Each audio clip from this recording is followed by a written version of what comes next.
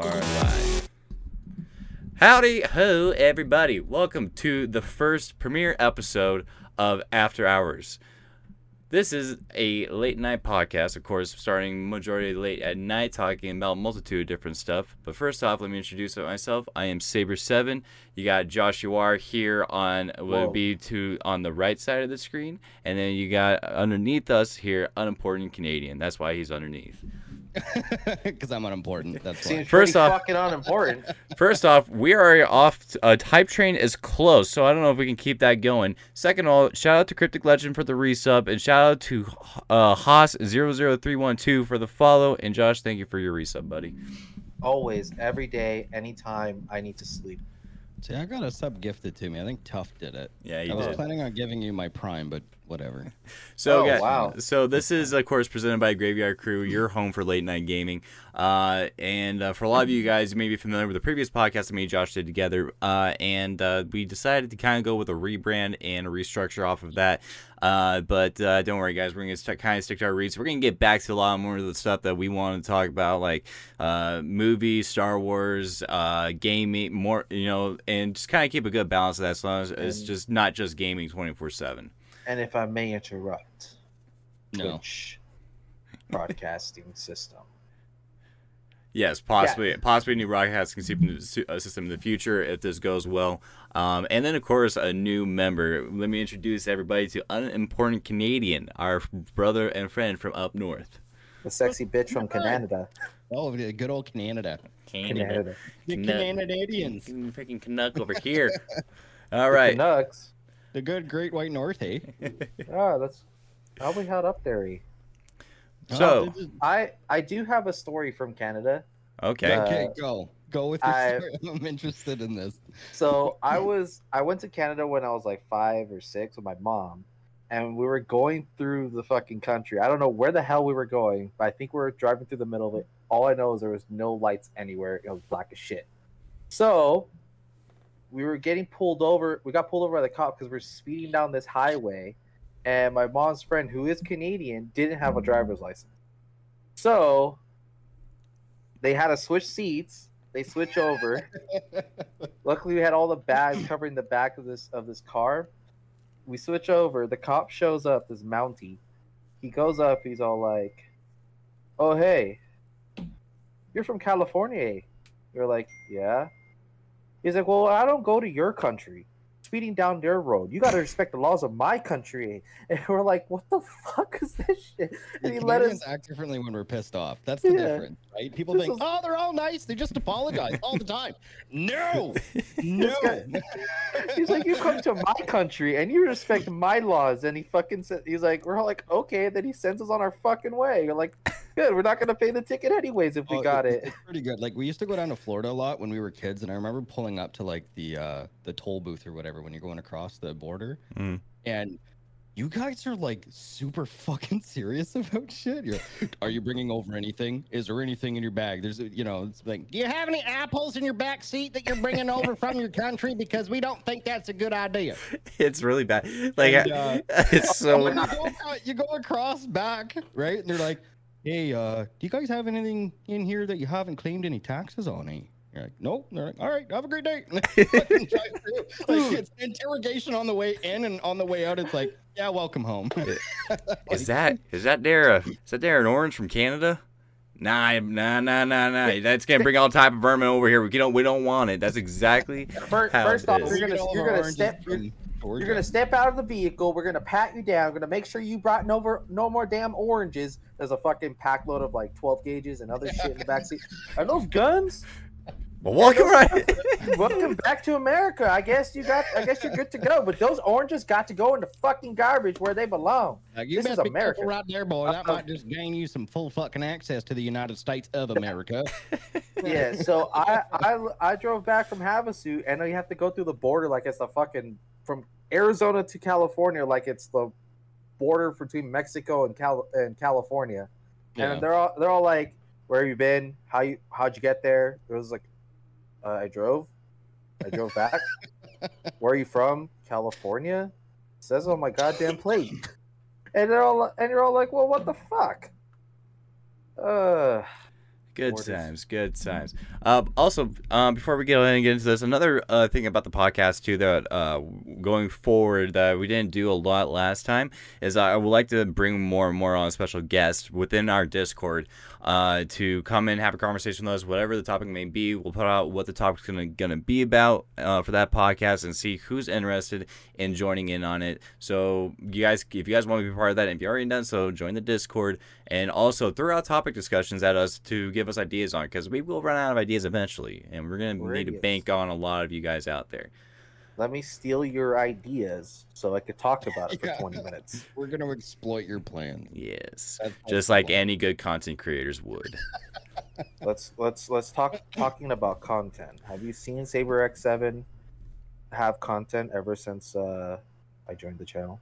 No, it's shit. No, of course not. It's always been shit Listen, content, I but have still. I have a very select group of friends, and the only reason why I have that is because every single one of them brings something new to the table. Canadian was a recent recruit, and it has worked out great. Well, Canadian on the other hand has video editing experience And that is good.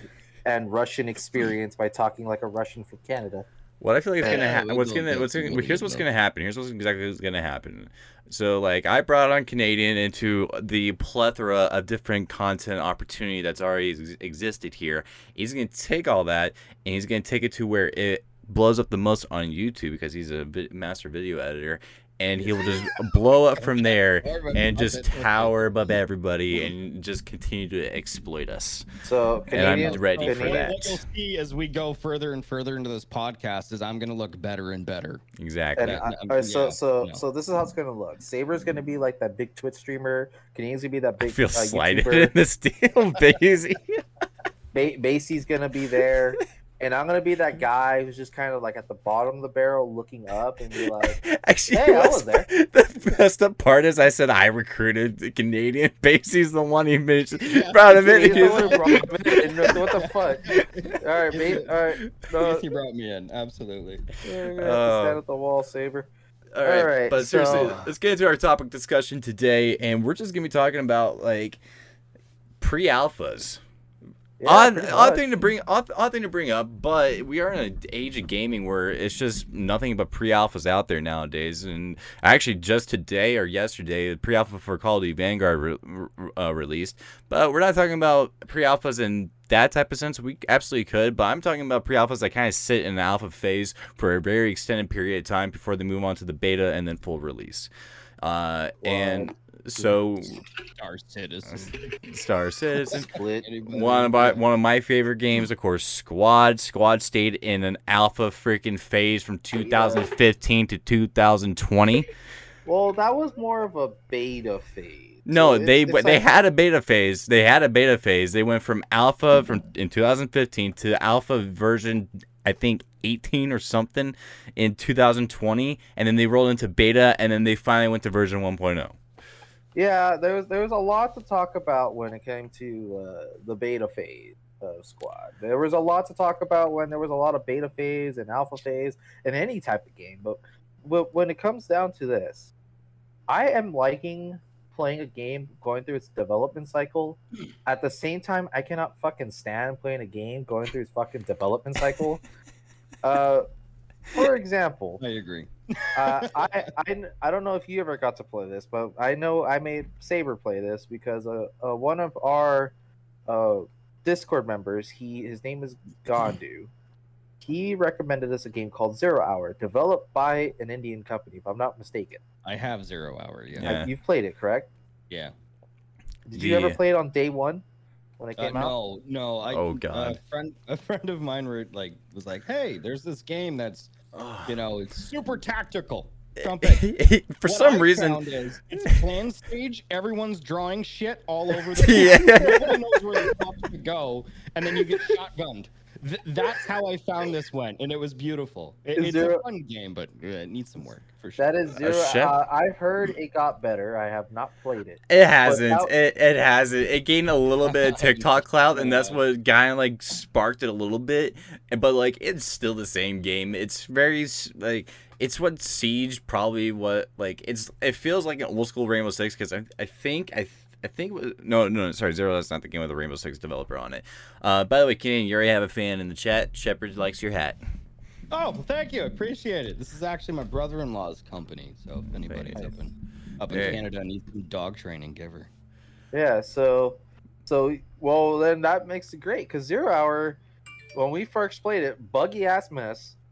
The chat system barely worked, and the gunplay, the thing thought would work the most was the most broken thing of the whole fucking thing because we were all watching each other kill somebody at the same time, and we all died from the same dude just one tapping us when we're all unloading on this with full auto weapons. And yeah, it did came down to who the fuck could pick up a shotgun and shoot someone in the head before you die, and that worked.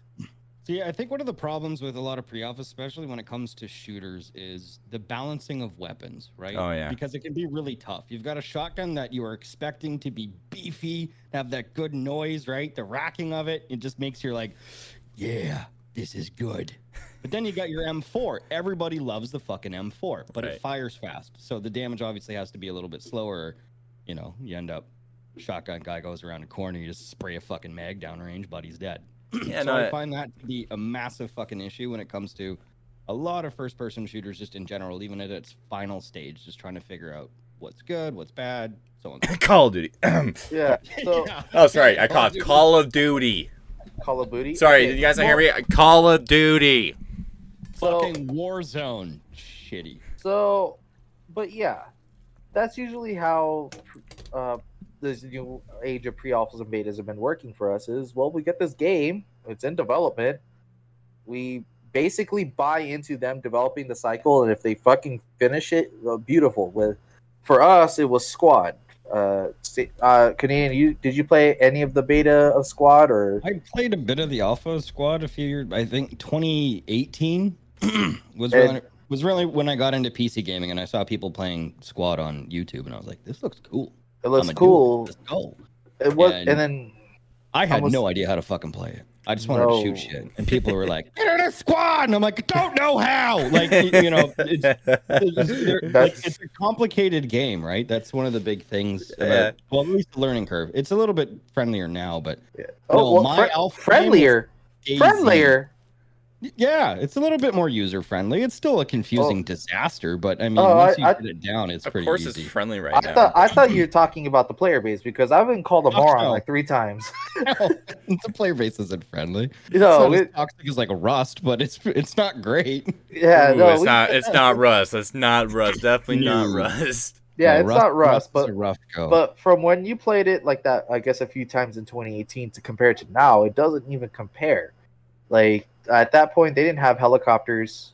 No, that was before the helicopter update. Helicopters, maybe a couple different vehicles and show up. Now it's a totally different game that we got developed, Yeah. and We got I mean, to you witness probably- it all go down. We literally But- watched it grow.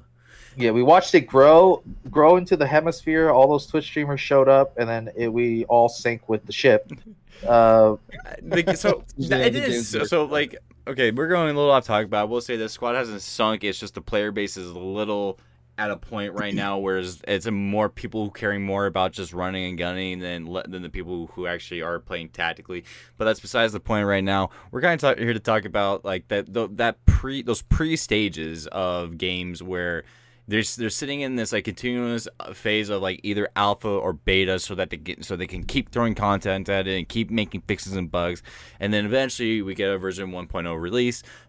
Recently, so Squad example of one, Hell Let Loose is example of another game that just recently came out into version 1.0, and then we have major titles like Escape from Tarkov that's in a continuous beta phase right now, or even what I don't even know if Fortnite's out of the beta phase. All I know is that Fortnite was in a beta phase for ever and ever and ever. And Well, That's a good question, actually. I'm I'm- not sure. I'm pretty sure am not Fortnite is out of beta. Did you guys actually, know that? actually no, they are because they have Fortnite 2 or whatever whatever it is. But basically, what? Oh yeah, it exited beta last year. So the question, I guess, really comes down to it. Like, of course, for a lot of developers, this is an impossible thing to do, is to be able to push out a beta and then just work and update it to, the perfect formula and then release it. And then at that point, is it even warranted for a full launch release? But who knows?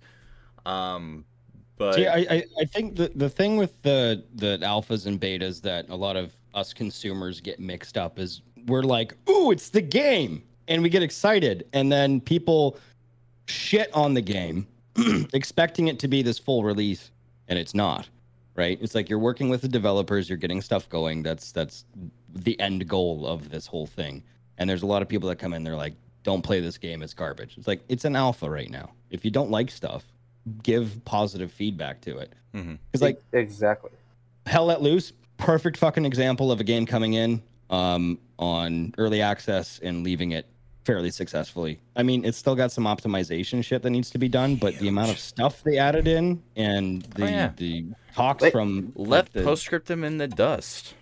Yeah, oh hell yeah! It's such a well developed game that you're looking at it like, well, what if anything could go wrong on its release day? It had already gone wrong in its beta days. Yeah, like and the issue though comes with like does version 1.0 even at a certain point even matter anymore? Because there's a lot of games, you know, that, you know, they throw out their alphas, they throw out their betas, and then launch comes and there's still glaring issues in the game, and they're still continuously updating the game version 15.5 or, you know, whatever it may be. And so that type of stuff is, you know, it's just kind of like, I don't know. It's hard like really should version 1.0 doesn't even matter for a lot of releases anymore, because it kind of like it's just like, oh hey, we've done enough of this alpha beta stuff, let's just roll into version 1.0. I mean, heck, you know, we love Squad to death here, but you know, the stuff just like kind of like, you know, there's always some type of new glitch or an error coming into the game, and it's, you know, sometimes just a freaking headache. Shooting a hat at a tank, you know, 9 times.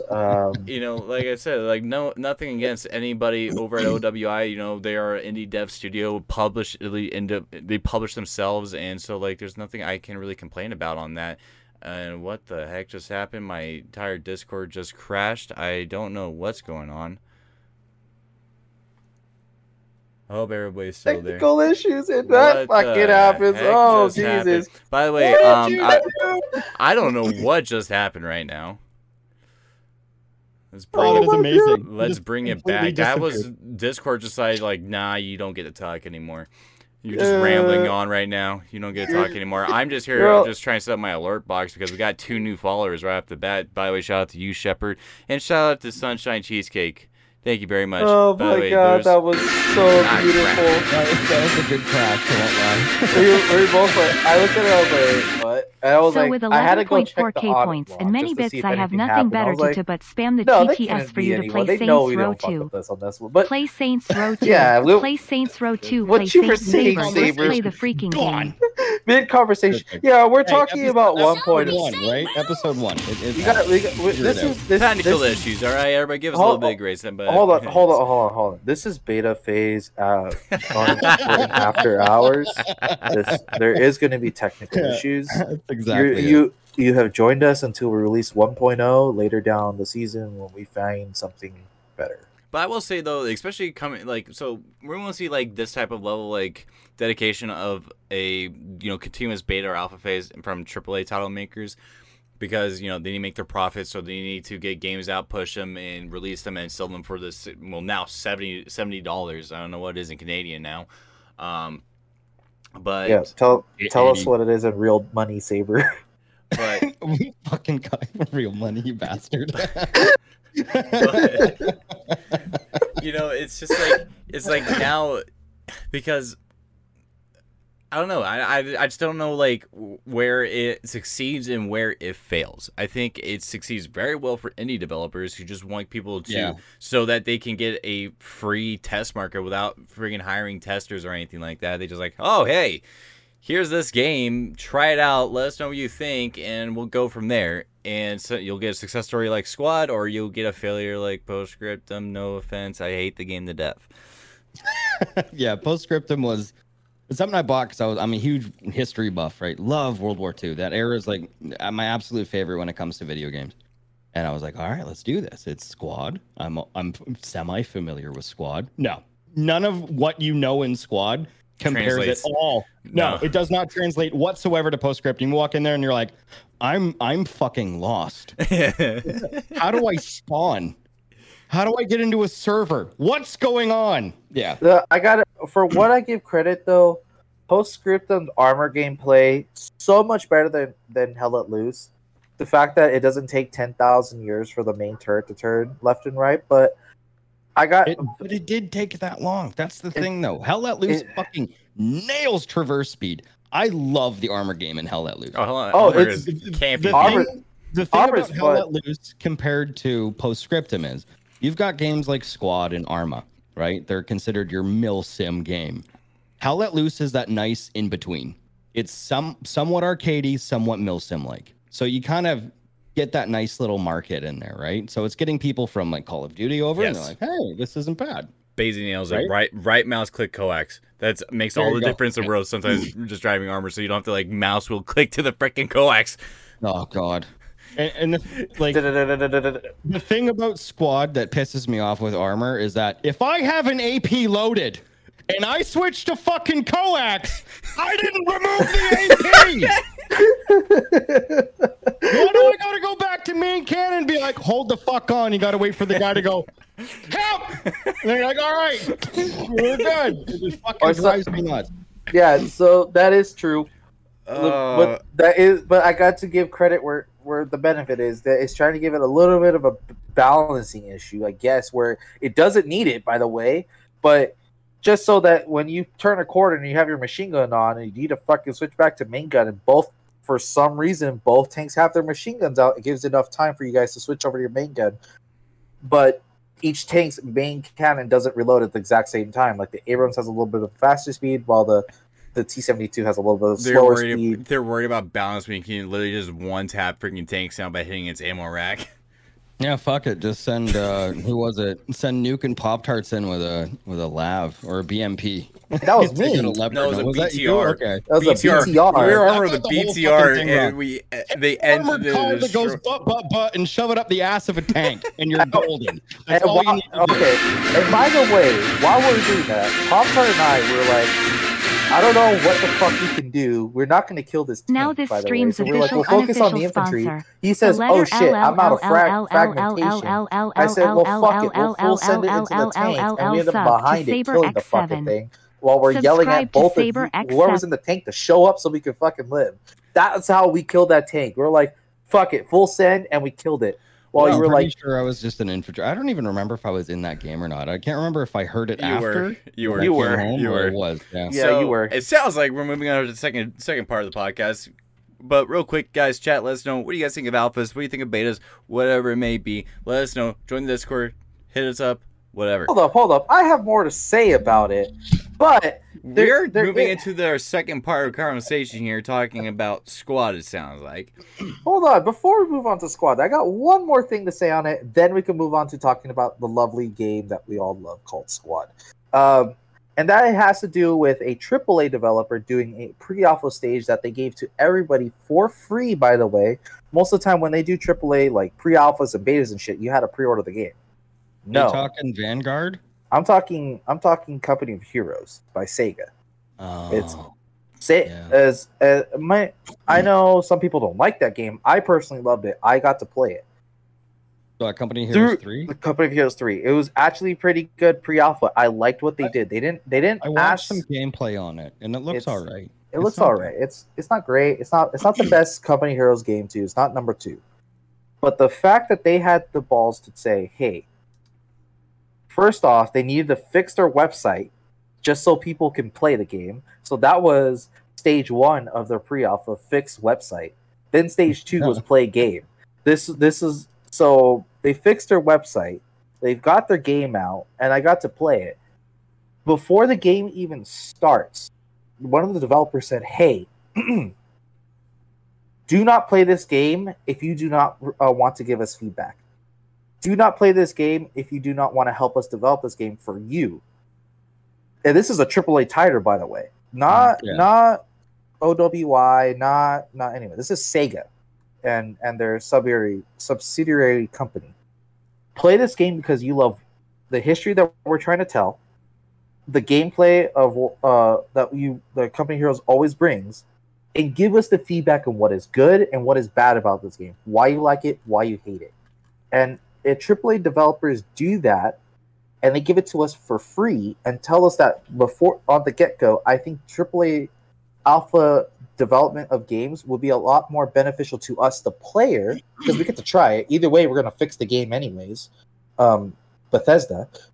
But we also get to experience something that they do, and we get to tell them, hey, I don't like the direction you're going with this game. This is why I don't like it, and they can cater to the fans, the consumer of this game.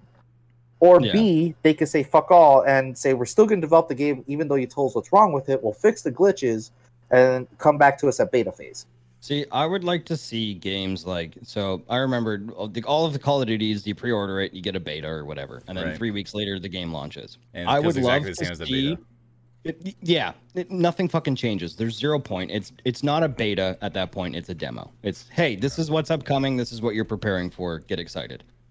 But what I want to see is alpha, like a week of certain spots, right? You sign up for it on the website, AAA developer, they throw it out to people. Like Fallout 76 is the perfect example of a really bad beta and release. It was fucking atrocious.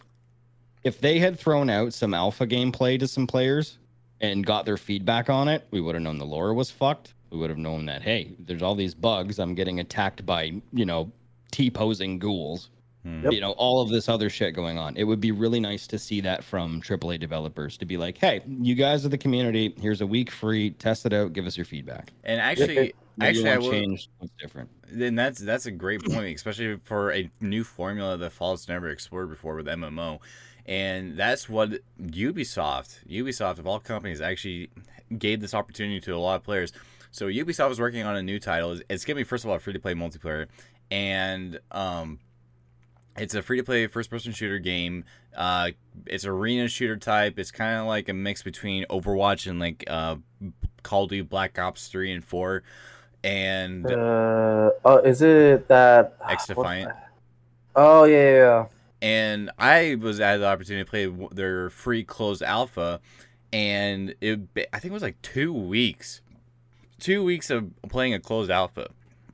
Yep, and Ubisoft loved it. They got so much feedback from it. I gave my feedback on the game, and they told them like specifically what was wrong with it and everything like that. And I'm excited to see how they take that feedback, because this can be the first case where like a AAA title maker just gave you a very extensive amount of playtime on a game to go and then rework it. Or even games like New World, who's done 2 closed alphas so far, and are feeding from the community's feedback. Exactly. So I'm thinking, as much as I don't want to get in development game to play, I do like the direction that it goes, because it gives us, the consumer, the ones at the end of the day are going to be playing this fucking game, a chance to give us our word before the game even reaches a beta stage. This is a way for us to say, hey, this is what's need to be scrubbed. This is the gameplay I want to see. And maybe I'm in a minority of what I want to see in Company of Heroes. Also, by the way, of fixing their website, I could not find the fucking place to give my feedback, so I ended up just emailing them my feedback. That works. You figured it out. Yes. It's not like the greatest way to do it, but you figured it out. But as a participant, it made me want to give my feedback to a game that I am gonna buy. Look up at other games that were doing this, being Halo Infinite being the next one that's doing it. I had to go sign up for their newsletter for their multiplayer release. They had it back in early August, late July, early August. They had their multiplayer release. Which, by the way, on Halo, I think it was a brilliant idea to do technical alpha. It's not PvP. It's you versus bots. It's just for you, to the player, to like see how, because that's what a lot of shooters fail on, is people just don't like the core mechanics of the game. They don't like the way the weapons feel. Yeah. They don't like the way the movement is. And overall, at least with Halo Infinite, a lot of people enjoyed the movement and the gunplay because it felt like classic Halo, according to them. I heard nothing but good things from this alpha that I did not get to play. Right. But it did allow me to sign up for this thing, say any future ones they're going to release, I am going to be a participant of. Here's the thing, though. When's Halo Infinite releasing? Is it later this year or next year? December of 2021. Yeah. So they if they want to give us time, the next one's probably going to be their open beta, and this is probably going to be this is what the game's going to be. Play it on. Welcome to play back in December. But as we all know, the multiplayer is going to be free anyways. So really? Yeah, their multiplayer is free. Their campaign you have to pay for. You can actually pay for it now. For $60. I didn't know that. That's smart. I'm interested to see where the free-to-play model goes. Because we're looking at a shit ton of games like, Warzone and Apex Legends and stuff go free-to-play, and they're making millions of dollars off the crap. Didn't Siege switch to free-to-play too? Not that I know of. I know it's still $5 to buy the starter pack game. Yeah. So you can buy the game for like $5 or something now, which is decent. But mind you, I mean, Siege is a well-established game. It's been around for years at this point. Yeah, Siege needs to die. It's a well-established game and an active game, though. They can easily charge $60. This is like Grand Theft Auto. I think Grand Theft Auto was like charged $60 forever. But like, and then, go ahead, Josh. Red Dead 2, their online mode, they started charging $15 for you just to play the online mode. So.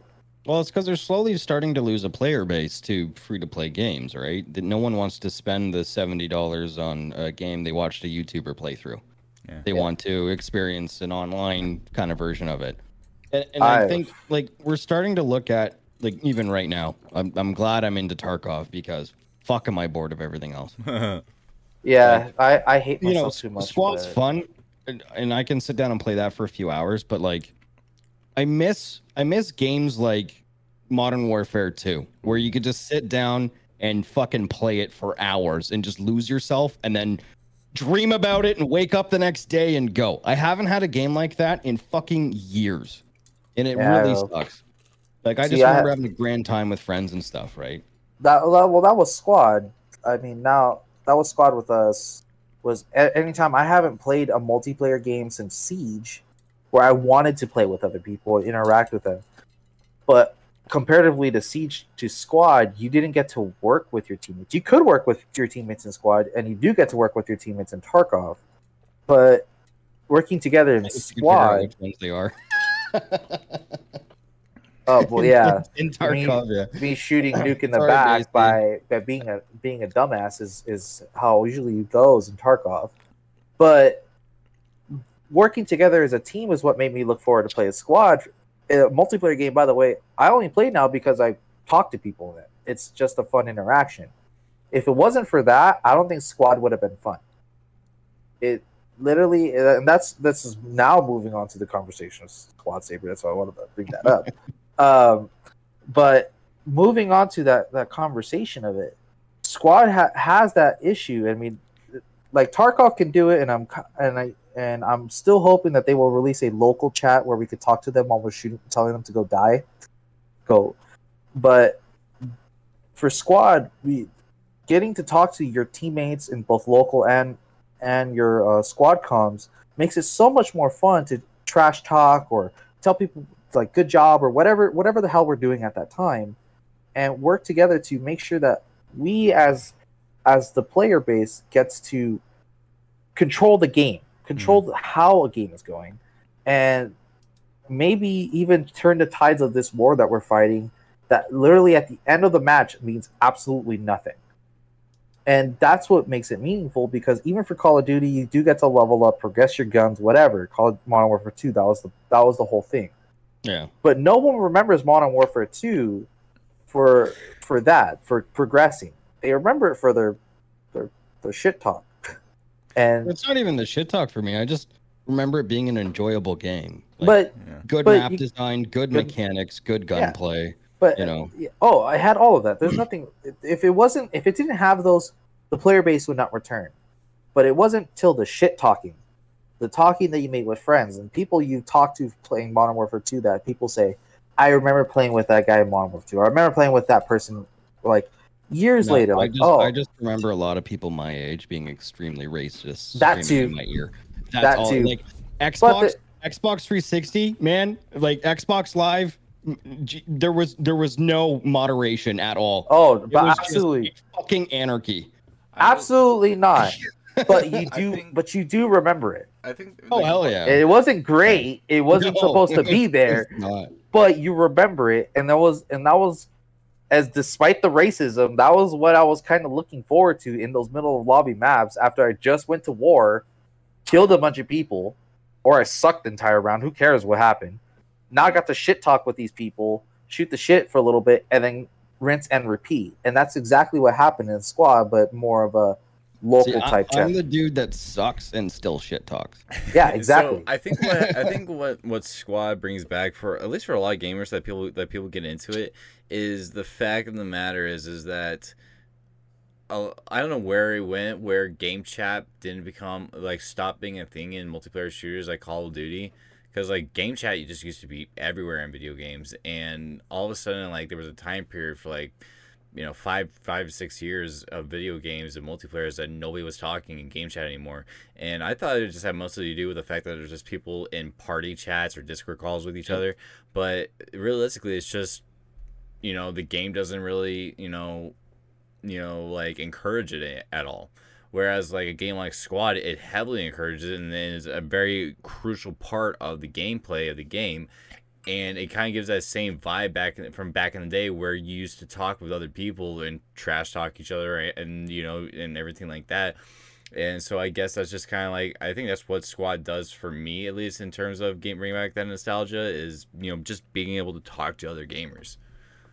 See, I'll agree with that, but Squad is very much a different style of game to compare to obviously something like Modern Warfare 2, where you've got Call of Duty, and it's just people like, man, I need you on the right side. Fuck you, I'm sniping, right? Like, that was the communication you got. Yeah. Wait, hey, we need tanks on this point. We got infantry moving in.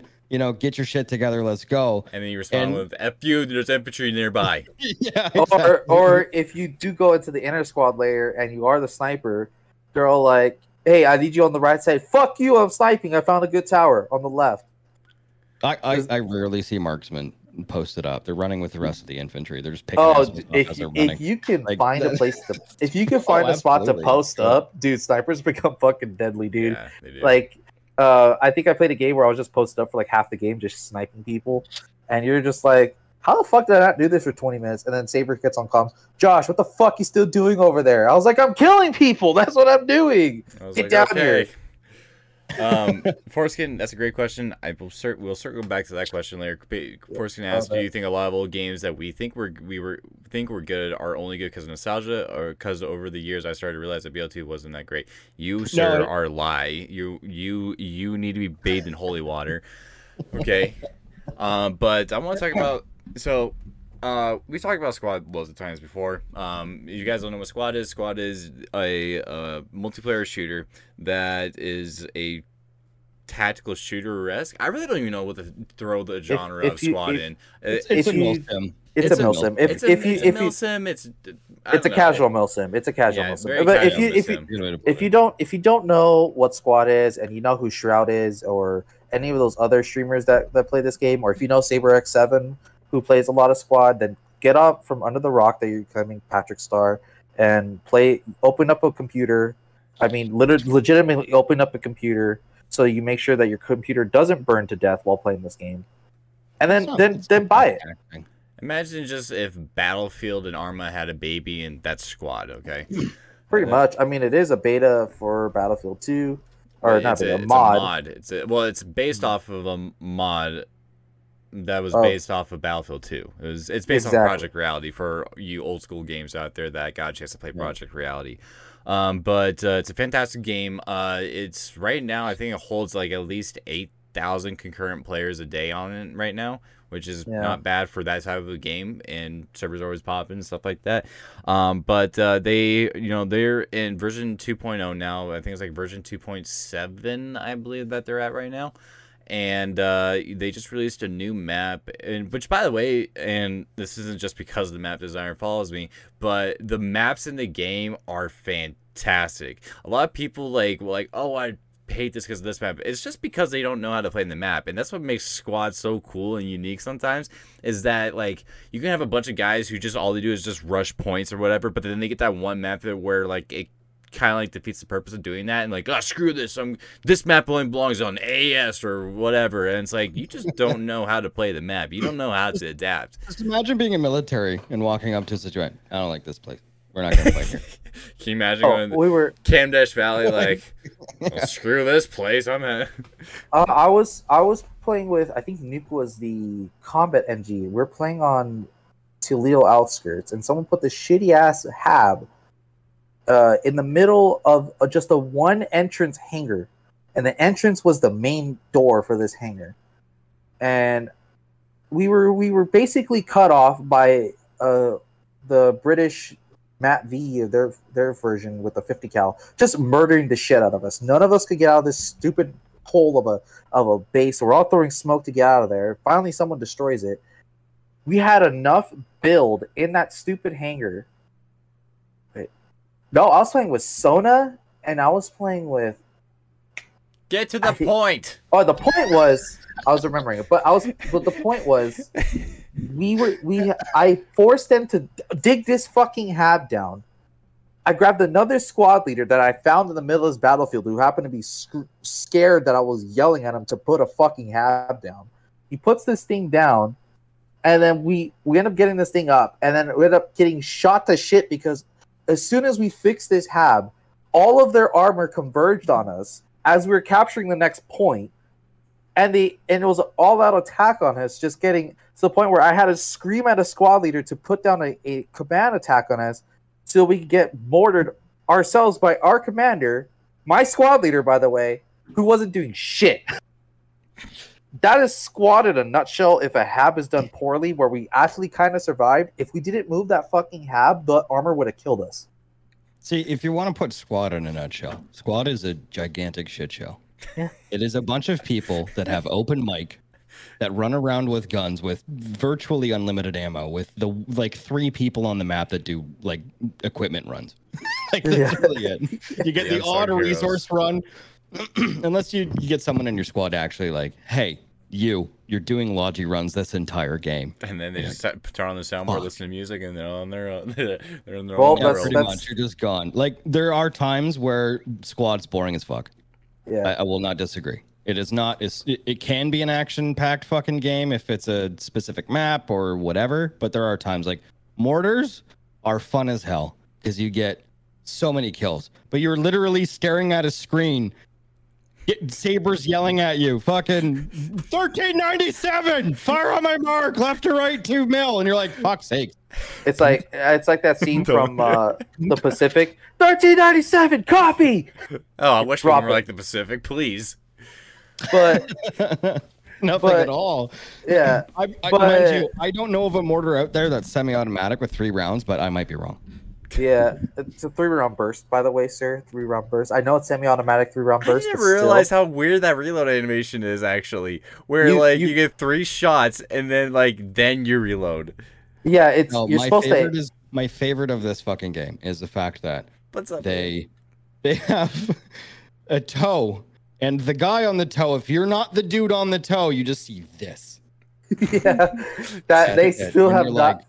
That man's firing that invisible gun. No, I think honestly one of my favorite things is watching people reload shit because it just kind of floats away and then comes back. Oh, my favorite is the SPG reload animation. It's always broken. Like it looks clean on your screen, but all you see from another person's perspective is a guy trying to reload this missile into the SPG launcher, and it's like all the way back behind him, freaking falling like across his shoulder into the freaking thing. Yeah, so that happens so much that the point was. There's a lot to do in this game. There's a lot to do when a new map comes out. And honestly, when you play the map when I played with Canadian and Nuke and Basie for this one, you could destroy an enemy team if your team is fucking awesome. Or you get fucked if the other enemy team is awesome. Like that invasion layer we played and completely stopped the enemy advance before they even reached the first point. Because all we did was IED truck everything. And we set up so much defenses that they could not even push us. But this was just one step of learning this new map, and this new map being Anvil. Fantastic map, by the way. It's slowly becoming my favorite map in the game. Yeah. I don't know. What do you think of that map, Canadian? So Anvil? I don't even know which one it is. I don't even know what the map names are. I just show up and I do shit. I don't know if Canadians had a chance to play the map yet, but it's that new map that they just launched. It's kind of like the weird rock formations where, the middle of the map is just a giant canyon. Oh, is that the one where we had the hab set up and we were getting fucked up by the town that was down below us? Yes. That was Anvil. Yeah. So and then we're simulator for half an hour. Yeah. And where I was flying the helicopter and I kept crashing that motherfucker. Yeah, but that doesn't matter what map. Yeah. Well, hey, you love that tail rotor hitting something, man. I don't know what it is. Well, the point was ass end's a little too heavy. Just bang! Oh, I fucked it up. No, I figured. To the point where even mods are like, "Hey, bro, stop fucking around." Okay? I was so pissed. So I lost the tail rotor on the first one, fixed the helicopter, took off, got shot down by a BTR. I was completely pissed off by that. Got the second helicopter for 10 minutes, just flying around, resupplying everybody, and then gets shot down. And the admin's like, "Bro, why do you keep crashing the helicopter?" I was like, "I only lost 2." He's like, "You lost 7 helicopters." I was like, "What the fuck are you talking about, bro?" He's like, he probably has your entire history of flying helicopters on that server, and you've only been on twice. Yeah. So they're like, "Yeah, this guy's." He's trolling right now. I'm not fucking fantastic at it either. I've flown once and I crashed both times. Yeah, I've seen it. Yeah. I've seen your video of it. It's amazing. If any of you have not seen Unimportant Canadian, shameless plug of his YouTube channel, he does have a great squad video of him flying a helicopter and doing other miscellaneous tasks. It's all of us being fuck ups. I have more footage on the way eventually. But for Anvil, it's such a mixture of a map. Because it's in the middle of like basically a mini Grand Canyon, because it has this big canyon in the middle, where you could fight along the side, or you could literally lob shit at each other from across the canyons, and then it's just desert on one side, desert in the middle, then the canyon in the middle. There's so much potential for this map that you could literally do everything inside the canyon or away from it. Oh yeah, because in the canyon you got your CQB kind of like combat going on, because it's just like town to town of like just pure chaos, and then above it all is the flat tops where armor is engaging each other. You got mortar fobs freaking launching into the canyon, tow missiles are going pew pew pew, and freaking helicopters are just trying to avoid all of it altogether. And yeah, that is the map, because I went for a leisurely stroll up what I would consider a mountain, and as I crested the top, there was a dude, and I shot him, and I was like, "Oh, this is all good. This is my spot now." No, it was not. There's a fucking MRAP just sitting right there. I took half a box of 50 cal. I think I scared the shit out of the gunner. It was a fun time. It was good. Yeah, it happened, and you're just like, what the fuck did this happen? Most of the time is like you're in the middle of this map, and you're like, I'm in the middle of nowhere. There's no objective here. And then some dude just fucking caps you, and you're like, where the fuck have you been this entire time? And he's doing the exact same thing you were, which is, I don't know where the objective is. I'm going to go over here just to see what it looks like. Oh, there's a guy here. I'm going to cap him real quick. That's the thing. You're scouting out it's a new map. You're scouting out new spots to put up fucking toe fobs or whatever. Yeah. But the thing I really enjoy about Squad is the fact that they added the Canadians. I'm super fucking happy about that. We're never represented in any fucking video game. You have no idea how broken the Canadian faction was when it first came into the game. The faction was absolutely broken. Sniper rifles broken. Well, the sniper rifles broken. Still broken. C90, they're like they had auto so they get C7s.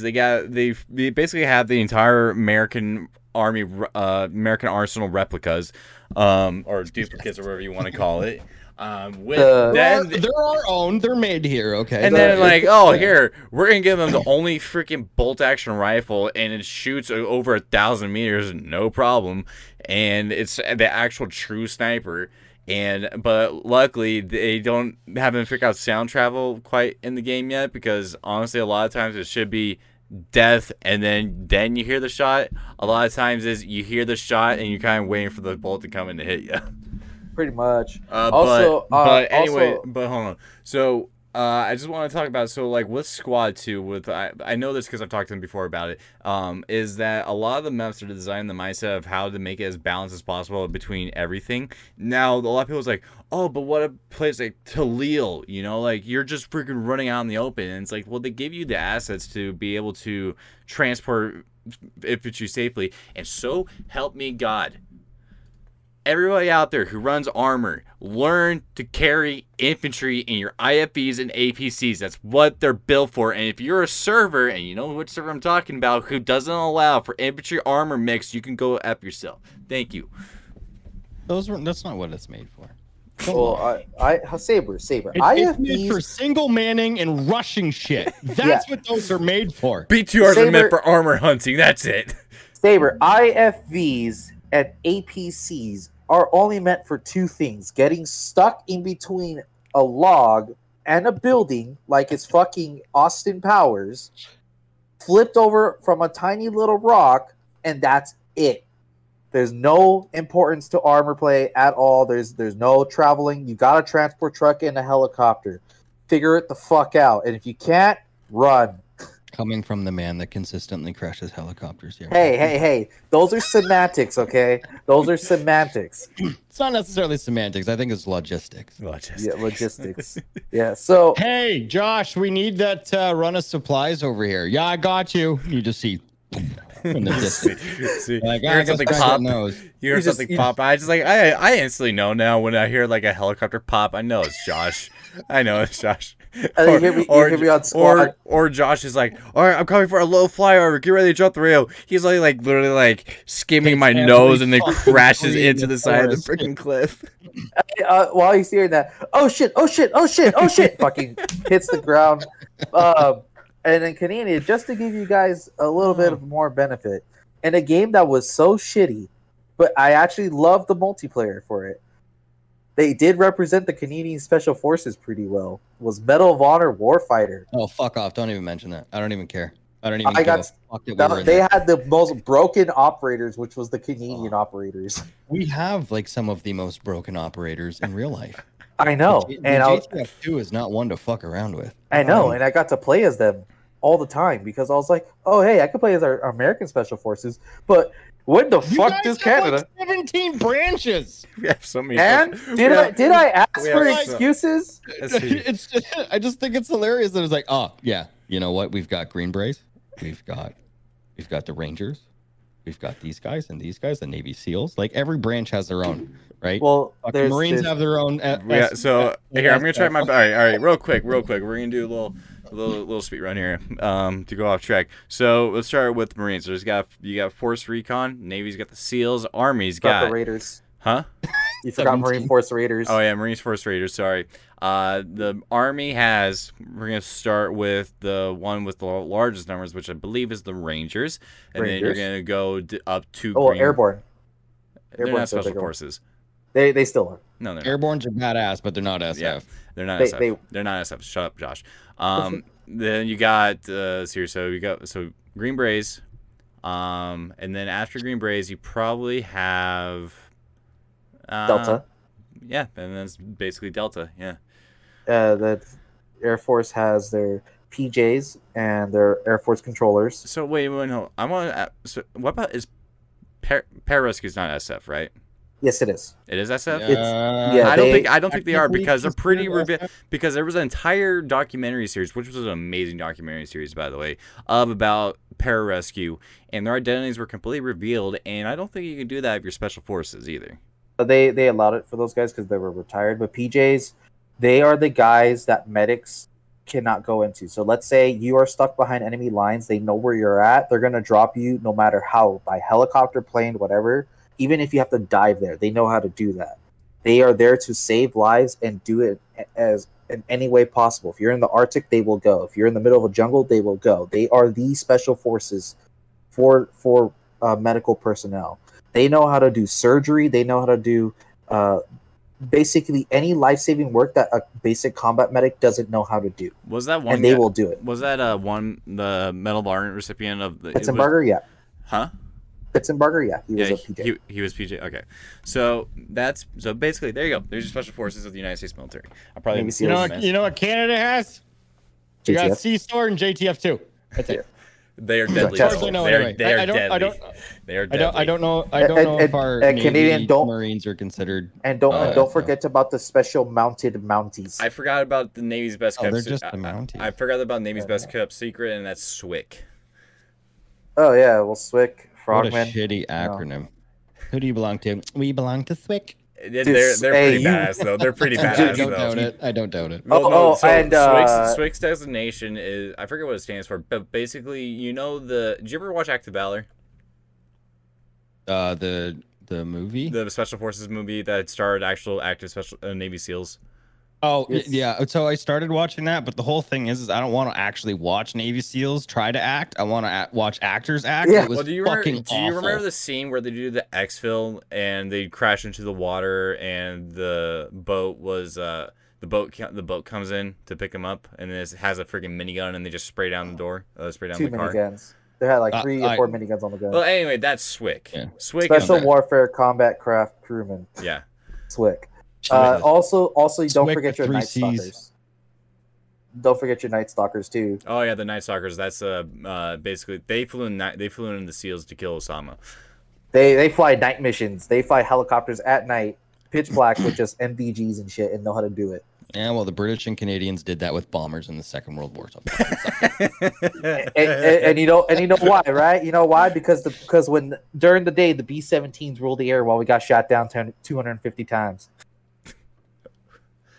So maybe you don't want to lose a Lancaster, but we can lose some B-17s. Okay, and Lancasters are we're approaching the 1 hour mark, and upon regular scheduled broadcasting in the future, I would like to consider the 1 hour mark to be where we introduce our sponsor. We do not have a sponsor of this video, so if you guys know anybody who is looking to sponsor anything out there, hit us up, por favor.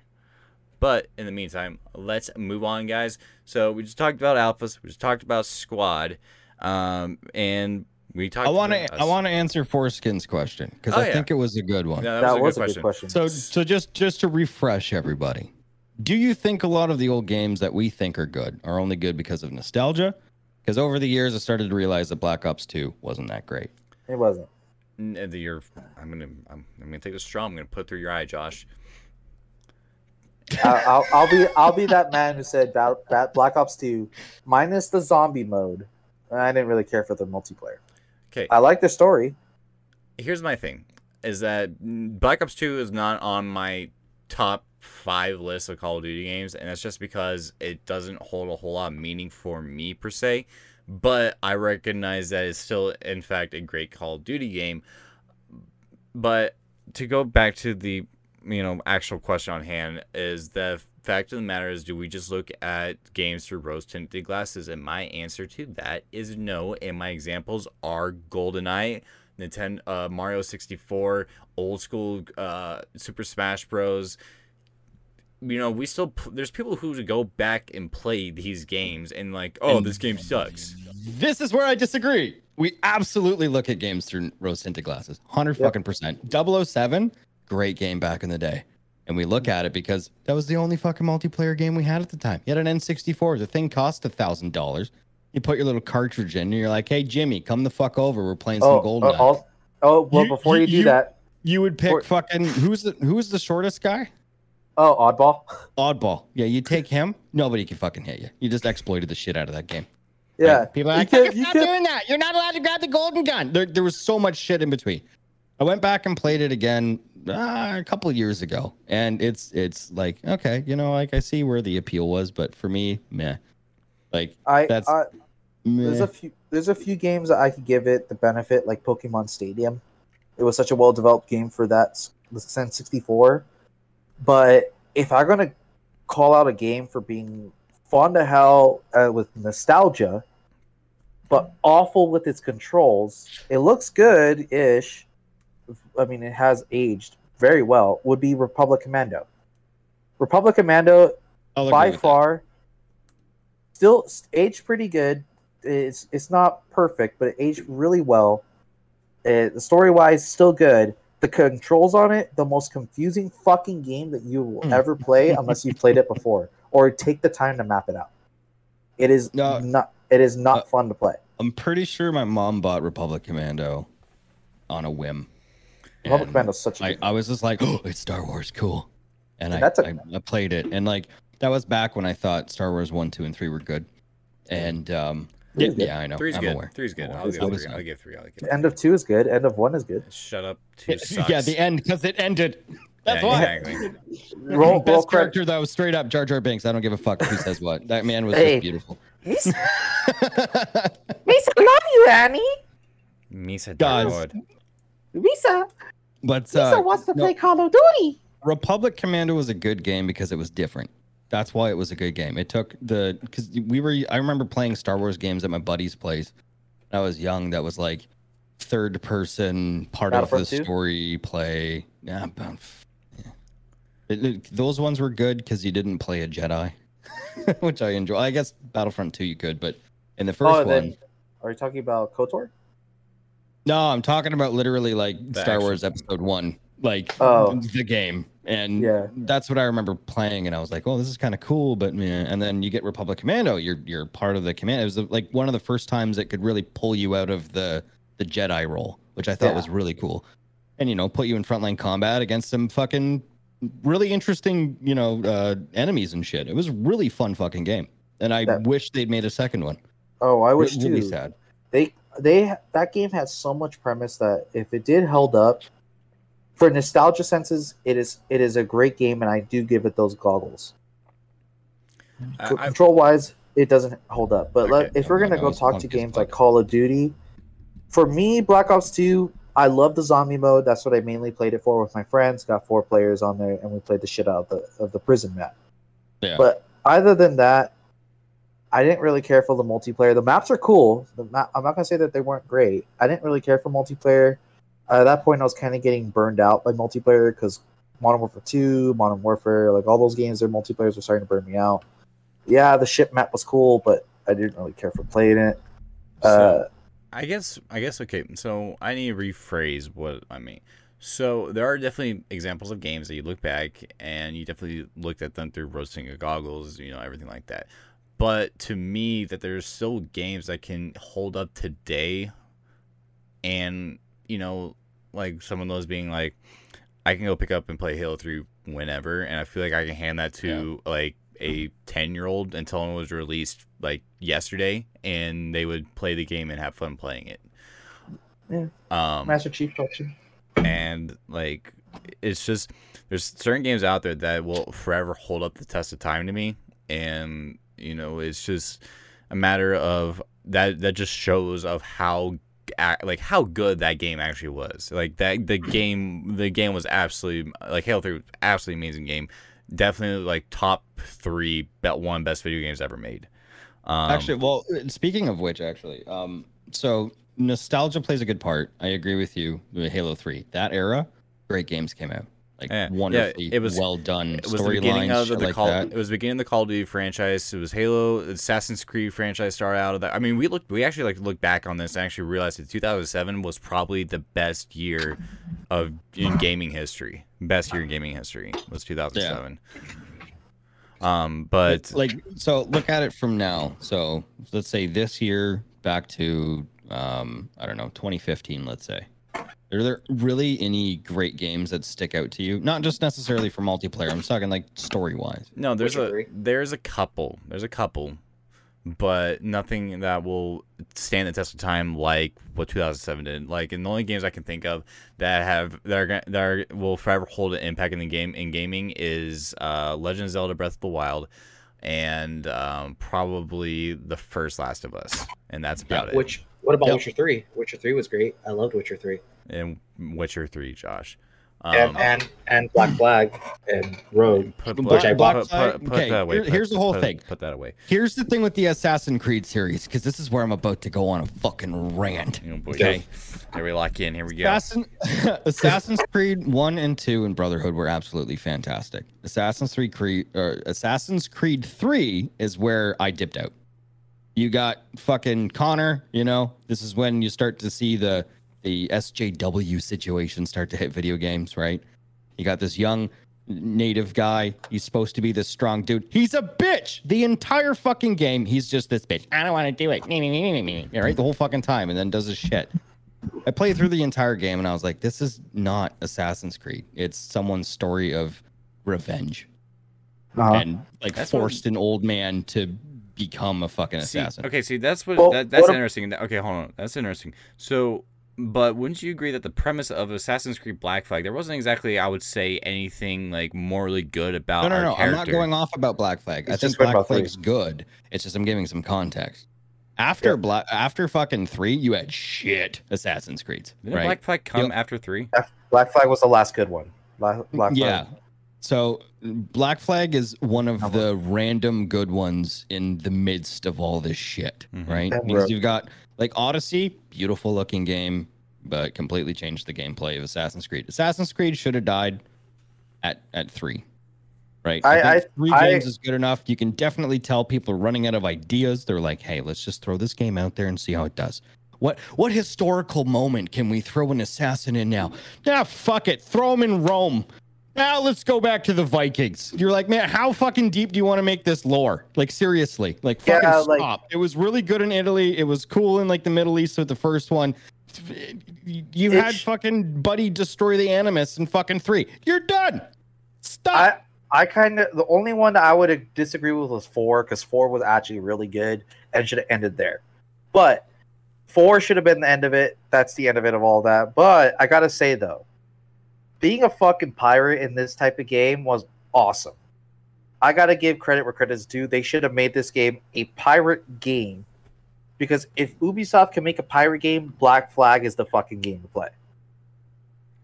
Despite the fact that I actually love Assassin's Creed 3, not because of Connor being a bitch, because he is. I will agree with that statement. He is a very big bitch, and he cries a lot. He cries too much, to be exact. He kills his father and cries. And I was like, you hate this man. He has done nothing to you. Like, literally, it made no sense on why his father was protecting him. But Assassin's Creed 3 was my first Assassin's Creed 3 game. I give it those nostalgia goggles because it was my first. Did you ever play the other 2? I did. They were a lot better. They were so much more better. But Assassin's my point. Yeah, but Assassin's Creed 3 still holds up for me, and I still play it because of those nostalgia goggles. That goes back to Forskin's question. Do I give games a little bit of benefit? Fuck yeah, I do. Does it deserve it? Fuck no.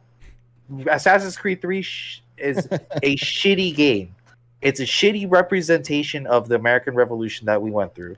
Because it said that a native, I mean, they did help, but basically won the war for the American Revolution single-handedly, despite having the colonials do it and the French, like literally ignoring all those people. This guy did everything, killed everybody that was important. Right. And well, I mean, it's not like Assassin's Creed was like, this is historically accurate. They did do little snippets in 3 that I liked. Yeah. It would be like, this is the actual history of the situation and how it went down. And I was like, oh, that's fucking cool. So that was cool. No one's going to read it. I never played Assassin's Creed 3. So you're telling me that the only like AAA title game that ever came out based in the era of the Revolutionary War was an absolute botch? Well, how the fuck are you going to make a AAA game based on... Everybody line up! Okay, reload! Oh. So, 30 seconds later. Well, no, that's where you are, banking everything off of telling a good story. And to my understanding, Assassin's Creed is always great at telling the story, and they knew. So the you remember the battle of what are those? The start of the Revolutionary War. Do you remember the name of it? The battle of the 2 cities. The shot heard around the world. Remember the 2 cities? I can't remember right now. I can't remember right now, but that was Canadian, so you're already wrong there. Yeah. No, but the shot heard around the world. It's the point is the trailer of the game banked on showing us this great battle of assaulting the front lines single-handedly and winning this battle by yourself. So if you play this battle in game, it doesn't play out like that. You are on a retreat, and if you attack the enemy lines, you just die, like straight up. Like it literally spat in the face of everything we saw in this trailer, because we thought we were going to be this badass assassin going around destroying the enemy lines, taking them all out. But Lexington conquered. The Battle of Lexington conquered. But you end up not doing that. You get on this fucking cannon and you kill a bunch of Brits. That's the mission. Whoop the fucking do. That's Lexington and conquered. This massive historical moment in our history where we fought the British, lost the first half, which they did show, and won the second half. But you only won the second half doing this little like mini game shooting this cannon.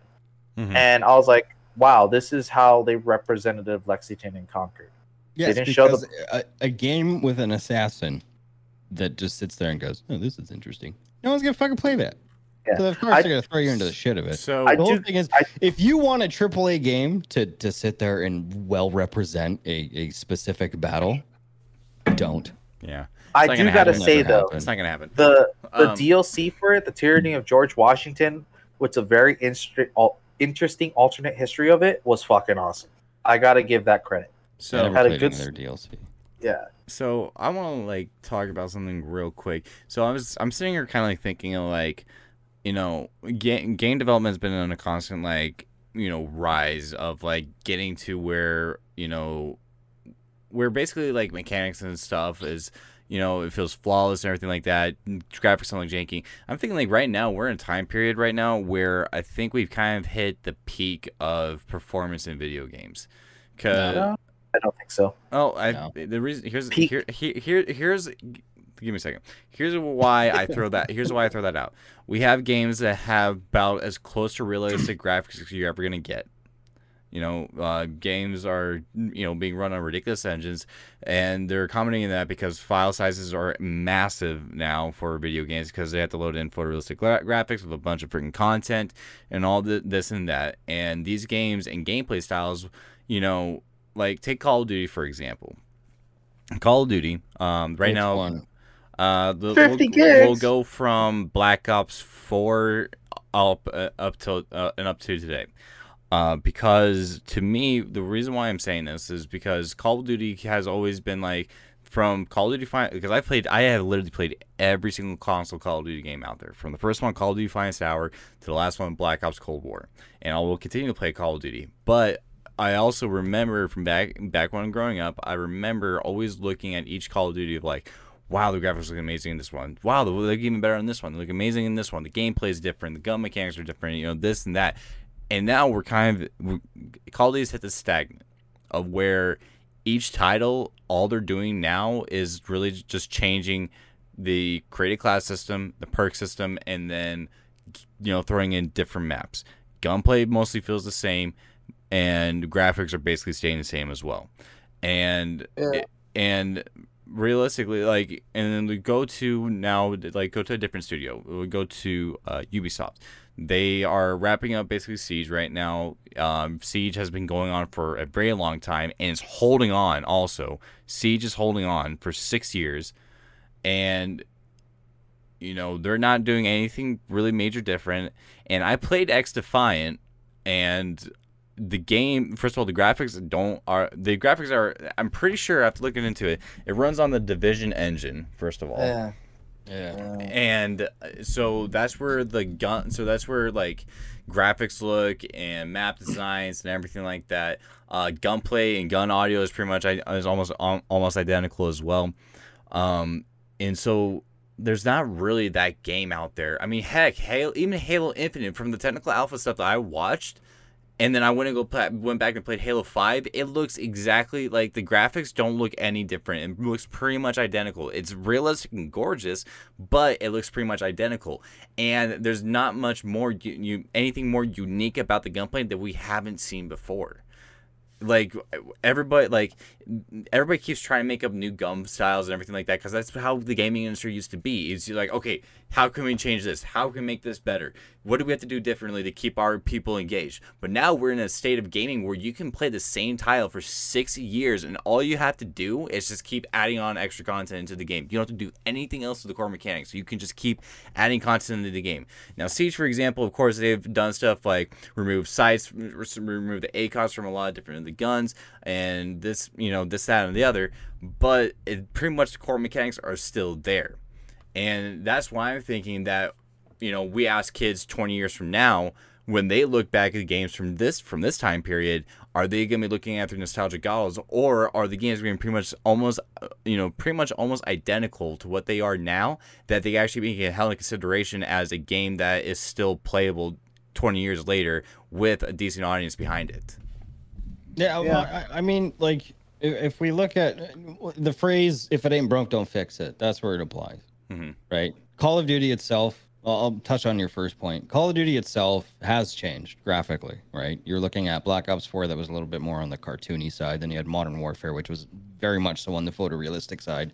Then you've got Cold War, where you're like, what the fuck happened? Yeah. 5 month development cycle. You that's can what visually... Cold War. I don't know what happened there. It kind of sucks because it had the potential. I'm interested to see what Vanguard's got going on with it. I mean, if it's running on the Modern Warfare engine. Well, like, even looking at a game they've remastered, Modern Warfare 2, which they put on the Modern Warfare's engine, it looks fucking beautiful. And when we got Black Ops, I was like, what the fuck is this shit? This shit looks ugly. Like, they didn't... You're right. There is no limit to how we could develop our development cycle because we have not peaked yet. But there is a limit to what developers can use on their engines before they have to upgrade. And honestly, since now that we're getting that's graphics, I mean, fucking Bethesda's been on their creation engine for ages. Well, aren't they releasing a new engine with their new games? Apparently. Yeah. So I think it's just a rework of the. But now that graphics cards are being a lot more powerful and they're able to run these newer engines a lot better than they would be, let's say, when they're developing them back in, for Bethesda's case, 2010. They're still using that stupid engine. No, they were using it. I believe it's an updated thing from Daggerfall, which is like the 90s. Yeah. Well, they still update it. It's like, but now they can update it to equal these new graphic settings, and now these players, they can make their games look better. Sorry, but I just want to say that I think that the only change that we can possibly see in the upcoming future, because to me, I don't really think you can push graphics any further than what they already are, especially with examples like Cyberpunk or Modern, like Cyberpunk. Besides the iffy gameplay and storyline and everything like that, is probably the most gorgeous game I have ever played. The game is really stunning, gorgeous. Especially if you run ray tracing on that game, it is absolutely. I did do that. It wasn't like it wasn't beautiful, but for me it was pretty lackluster. After the latest update, it became more impactful because they fixed a lot of the ray tracing issues. I'm a first impressions kind of guy. Oh no, that's how it is with 90% of the gamers. Ooh, right? Like I played it. I beat the game. I did. I beat it twice, and I had fun doing it. But the whole thing was, sure, it looks good. But game developers recognize that. They recognize that the game doesn't like Cyberpunk could have been a game of the year. Was projected to be easy game of the year because it was a 10-year freaking game development, but it had lied about it's testing on prior gen consoles, and it was a buggy mess at launch and completely killed the game. It's fixed now. A lot of people like it still, but it lost any chance of being game of the year. And a lot of games just they don't take the time, or they're just trying too hard to innovate, which is fine. I want game developers to innovate. I want game developers like a small dev team like Splitgate that's like, hey, what if we combine Halo and Portal and get a pretty fun, really repetitive, but pretty fun, multiplayer shooter. I knew we would touch on Splitgate. I knew it. We are going to touch on Splitgate. Splitgate for me, it's gimmicky. That's how I feel. It's gimmicky. It's fun. Don't get me wrong. It's fun, but we have a stagnation of video games right now. You're either playing Call of Duty, you're playing Tarkov. For us, we're on Squad, or Splitgate. The benefit of being a until PC gamer. Battlefield 2042 comes out.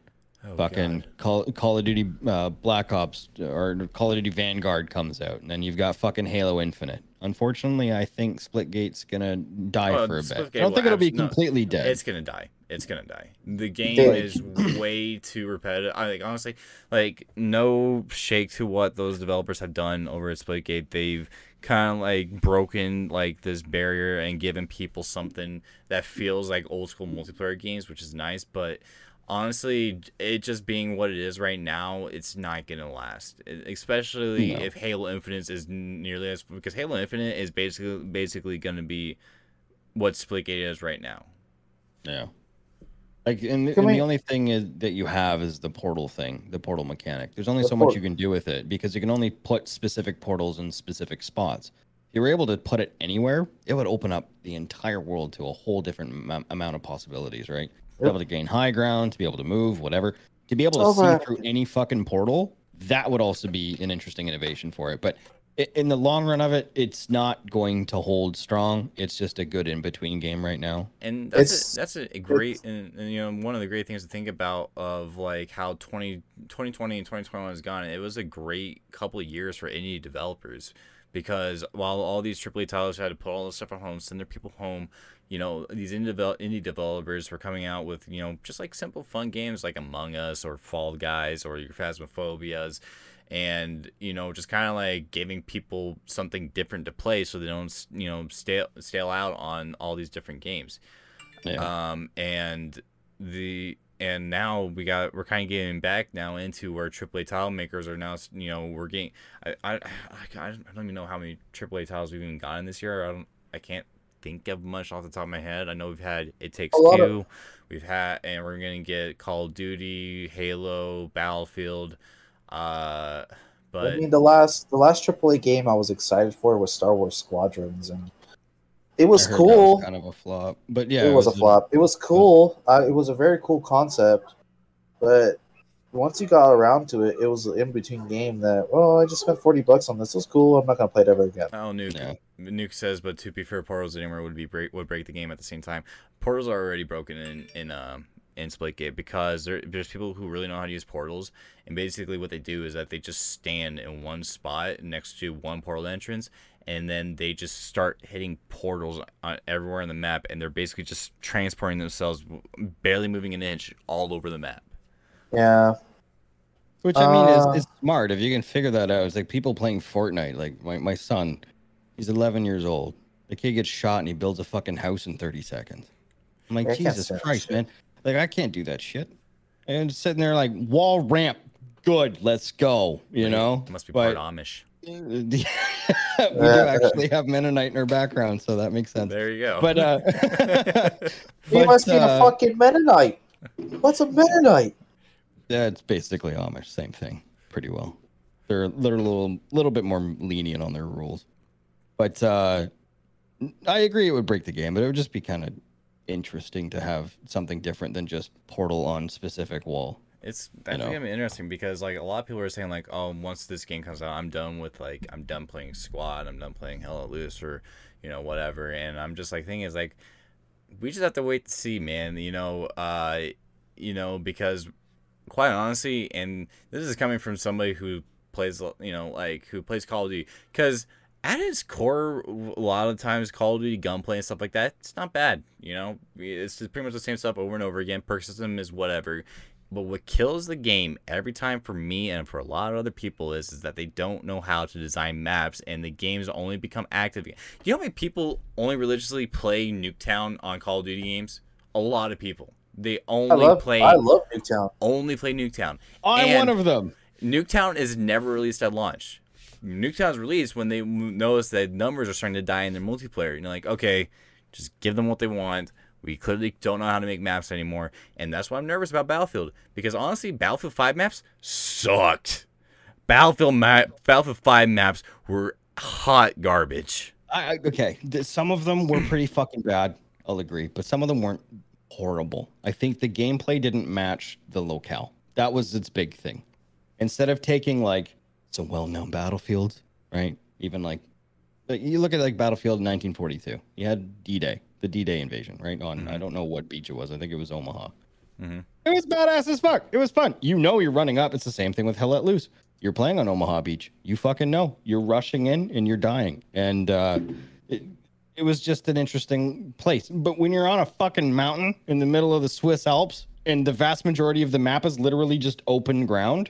Yeah, that doesn't work out well. So now I like BF1 maps well. It fit the tempo of the game. There wasn't a bad map. It didn't make you slow down. It didn't make you like feel like you're standing still or anything like that. Like Battlefield 5, like one of the maps I hated the most in that game was like this big open North Africa map where there was a bunch of like there was like it was massive. It was way too open, and you literally just couldn't find cover anywhere, and it just slowed down the game.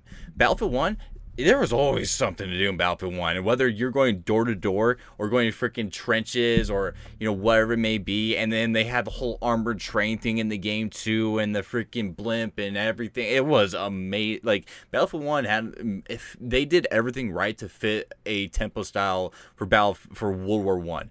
And then Battlefield 5 came out, and they just like, I don't know what happened. 3 fucking guns that were the same.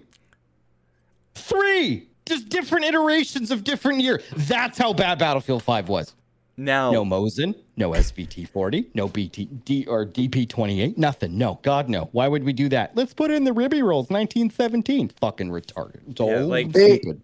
Only thing that saved Battlefield 5 was the Pacific for 2 weeks. Literally, the Pacific. I played those 2 weeks when it initially dropped. I said, oh, this game's actually pretty fucking fun. After 2 fucking weeks, oh, right, this is why this game fucking sucked. I actually got sucked into it. I actually bought character skins.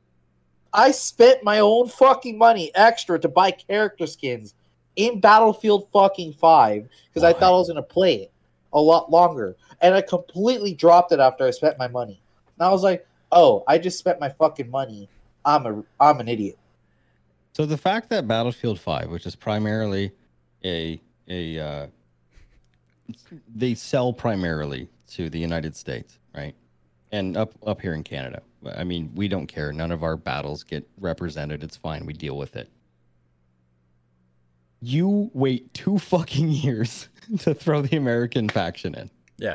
Yeah, and then you give me an M1 Garand, and I have to shoot a man with 30-06 3 times. Times. Yeah, it was. I was like, this is the weakest M1 Garand I've ever used in any video game ever. Yep. Like he just gets hit in the face. Like I'm good. Like, no. 30-06, my guy. Come on. It's a big round. Well, it's the same thing. The Lee Enfield fired a 303 British. It's not you don't fuck around. You get hit with that, you're down. Like, long story short, every freaking main battle rifle used in World War II had a very large caliber, and it was putting you on your butt. The only one that didn't was the M1 carbine. It had a little tiny 30 cal, but it still was a menace to society. No, he had a 15-round mag. I mean, it did the job. You just pull the trigger 15 times, buddy, down.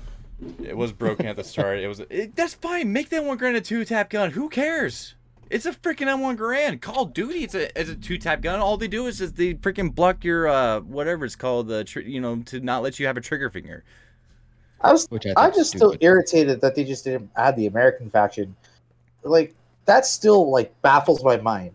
I get why you could add the British faction a little later, or maybe even just start the game as a Canadian faction. They were trying to fit the actual time. Don't try to suck up to me, Josh. They were trying to fit the actual timeline of how long it took the United States to enter the war. I don't care. I don't give a shit. World War II did not start in 1939 for me. It started December 7th, 1941. I don't give a fuck about Norway. I don't give a fuck what happened to them in the. Oh no. Here's the thing. You should give a fuck. It was a massive part of why us as a collective allied force had won that war. Nuke saying it was overpowered because they gave people 70 kill games. And what I will say to that is, do you not remember the kill count stacked up in Battlefield 3 and 4? Yeah, I used to get fucking 160, 170 kills with a M16A3 on Rush on fucking Operation Metro because I knew how to break that map. MP7, homie, let's go. I'll kill your ass. MP7, Battlefield 3? M16A3 all the way, bro. You had no competition. Nuke, what you just said just proved how slowed down Battlefield 5 was. Battlefield 5 was such an annoyance that if you're gonna add the British faction, at least do it like a combined arms thing. Put the fucking American act somewhere within the first week. No, I don't agree with that. I don't necessarily agree with that. I'm American, or right? You know, yeah, I get it. Fucking USA. Anyway, so when you're looking at like the British faction was interesting, but you're especially coming out of Battlefield 1, you've got a lot of bolt action rifles. That's primarily what we were using during the Second World War was bolt action rifles. We didn't go on from that, right? Even the Germans had semi-autos. We were like, no, we're good. So you immediately have that misbalance in there, right? I have a fucking bolt action Lee Enfield that hits someone for like 35 damage, and you're like, fucking how? That should at least hit for 85 and a head tap. That was it. But you should just drop, like, that's why I love the hardcore servers. And I was researching on Battlefield 5. I would have played Battlefield 5 a hell of a lot more if they had released official hardcore servers, because that's pretty much what it was. I've always played hardcore in every single first-person shooter, right? I just love the fact that if I've got a gun that fires one bullet, you know, and I have to rack the bolt afterwards, you know, that person's going down if I hit them. And I've always loved that. Battlefield 5 was the first one where they didn't put any official hardcore servers in. I will say this, that I'm going to say something that's really unpopular. Firestorm wasn't bad. Operation Firestorm was great. No, Firestorm was awesome. Horrible. Firestorm was awesome, dude. Okay. I got to sit with a colorblind man. It was fucking terrible. You shoot a dude and his loot's like, puh. And you're like, where the fuck is it? Because everything blends together. All right. Yeah, in that desert map, bro. Developers out there, when you put in colorblind mode, I don't give a fuck what my buddy's tag above his head is blue or orange or green. I give a fuck if I can see people in a bush. That's what I care about. Yeah, Firestorm was such an awesome map for people who could see. Who doesn't want to drop a V2 rocket in a battle royale, dude? Come on now. Okay, cool. Oh, you're talking about Firestorm the battle royale? Yeah. I thought I was talking about Firestorm the map. No, I'm talking about Battlefield 3. No, I'm talking about Firestorm. Firestorm was kind of good. Like it had its moments, but here's the whole thing. Waiting a year for Firestorm to release, and then it being what it was the most disappointing thing ever. I think Battlefield has a good thing going on for a battle royale game. I wish they would give it another go. Battlefield's Firestorm, though, what pissed me off was if you went in as a 4-man, you fought people that was a single man, and that was such an unbalanced game. There was no single man. There was no doubles. There was just whatever your party was versus you if you didn't have a party. And it didn't force you into a party. It just said, "Oh, you don't have a party? Oh well, too bad. You go fuck yourself." And Firestorm literally was not fun for players. That's why it got dropped immediately. I played Firestorm 2 times. First time I went in by myself, thinking I would play with other players by themselves, to be killed by a 4-man, and they showed me all 4 of them shooting me. And the second time was by myself, and there was only 35 players. Firestorm was not good. It was cool concept. As Battlefield, fucking Battle Royale, I kind of liked it, but overall, it did not balance the game. That's where it failed. It failed because it was stupid and it couldn't balance for shit. I mean, Battle Royale shouldn't be balanced to begin with. Battle Royale, if you're going by yourself, then you fight people by themselves. If you're a little fucking rat, you don't deserve the good shit. I'm gonna say something else that's gonna piss off every Warzone player. Loadouts should be banned from battle royales. Loadouts should not exist. That's what a battle royale. You know what? I'll agree with that. It was a good touch in the beginning, but the moment Infinity Ward got the grumpy little fucking hands on the guns, and they're like, "Here's the new one in the battle pass, level 15," and everyone's like, "I bought it." That's what killed Warzone. It was like, here's like they keep adding guns. Like, honestly, don't add more guns into Warzone. Just freaking have what you have at launch, add the guns to multiplayer, and just leave Warzone alone. because Warzone. All they kept doing was creating new freaking weapon metas, and then people be running those weapon metas for like a solid month, and then colleagues like, oh, we're gonna nerf it now, and then okay, fine, everybody's going back to balance out weapons, and then they release a freaking nail gun, Carpenter style, and freaking now that's a weapon meta for some reason. Hey, I mean, fucking point blank, it would do some damage. Saber, let me know when the staple gun is introduced. Oh yeah, the Carpenter staple gun. I'll go back to playing Call of Duty when the staple gun is the meta. But yeah, no. Warzone is kind of whatever. Battle Royales are, in general, they're cool games. Those are a cool thing to pass the time. I've had my fun playing with Saber, playing PUBG. When we ran those double saws, remember? Oh my gosh. That was so broken, but we both found saws in PUBG, and we're just like, fuck it. No one can kill us now. We are invincible. I could not do PUBG, man. Well, it's not for everybody. Oh, you should play PUBG now, dude. The servers, everybody just plays the comp servers, so like casual servers are just like free reign. A breeze to get through. But to be honest, PUBG, the fucking Fortnite, Warzone, any of those other battle royales, they're cool, but they die fast for player base unless it's all you do. Like, what has died for player base? PUBG died. PUBG died. Fortnite died. Fortnite stays popular with the younger crowd. Fortnite's still popular. Apex is super popular. Warzone, even with its hackers and shit. Still fucking popular. They have to fucking die, dude.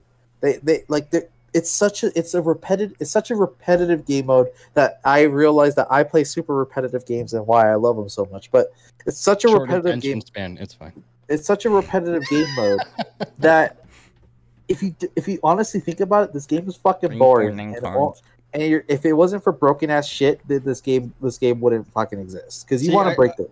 What battle royales bring in that normal first person shooter like arena shooters don't is that sense of competition. You know what I mean? You can literally watch your competition whittle the fuck away. Door opened on its own. Yeah. Right? And you're just like, okay, I murdered that man. That's one less person I have to worry about now. But if you're in a main multiplayer match, you shoot that guy, you're like, fuck, he's going to respawn. And if you're camping, fuck, he knows where I'm at. I think that Warzone would have been great, even better if it had. So it runs on the new map. Runs on the new map. A new map. A new map. That's all it needed. Verdansk is honestly a pretty trash battle royale map, and they don't know how to freaking. The zones are way too big. The beginning zone, it's like, okay, here's the map. Here's the first zone, but then they put it like all the way down in like this little teeny tiny corner, and it's like, okay, so I either land there and I face freaking chaos and mayhem, or I spawn outside, or I land outside of it, and then I have to fight my way into it to face a squad that's been holding it down the entire match.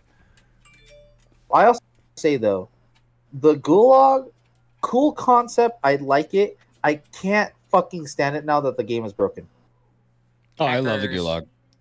Gulag was a great idea for amazing. Because I don't know how many fucking battle royales I played where I died because it brought back from Modern Warfare, the original one, 1v1, which was the whole point of that. Is if you want a competition, there's no other better competition that you can have other than shooting one other fucking guy that you have to kill. And if you win, you fucking win.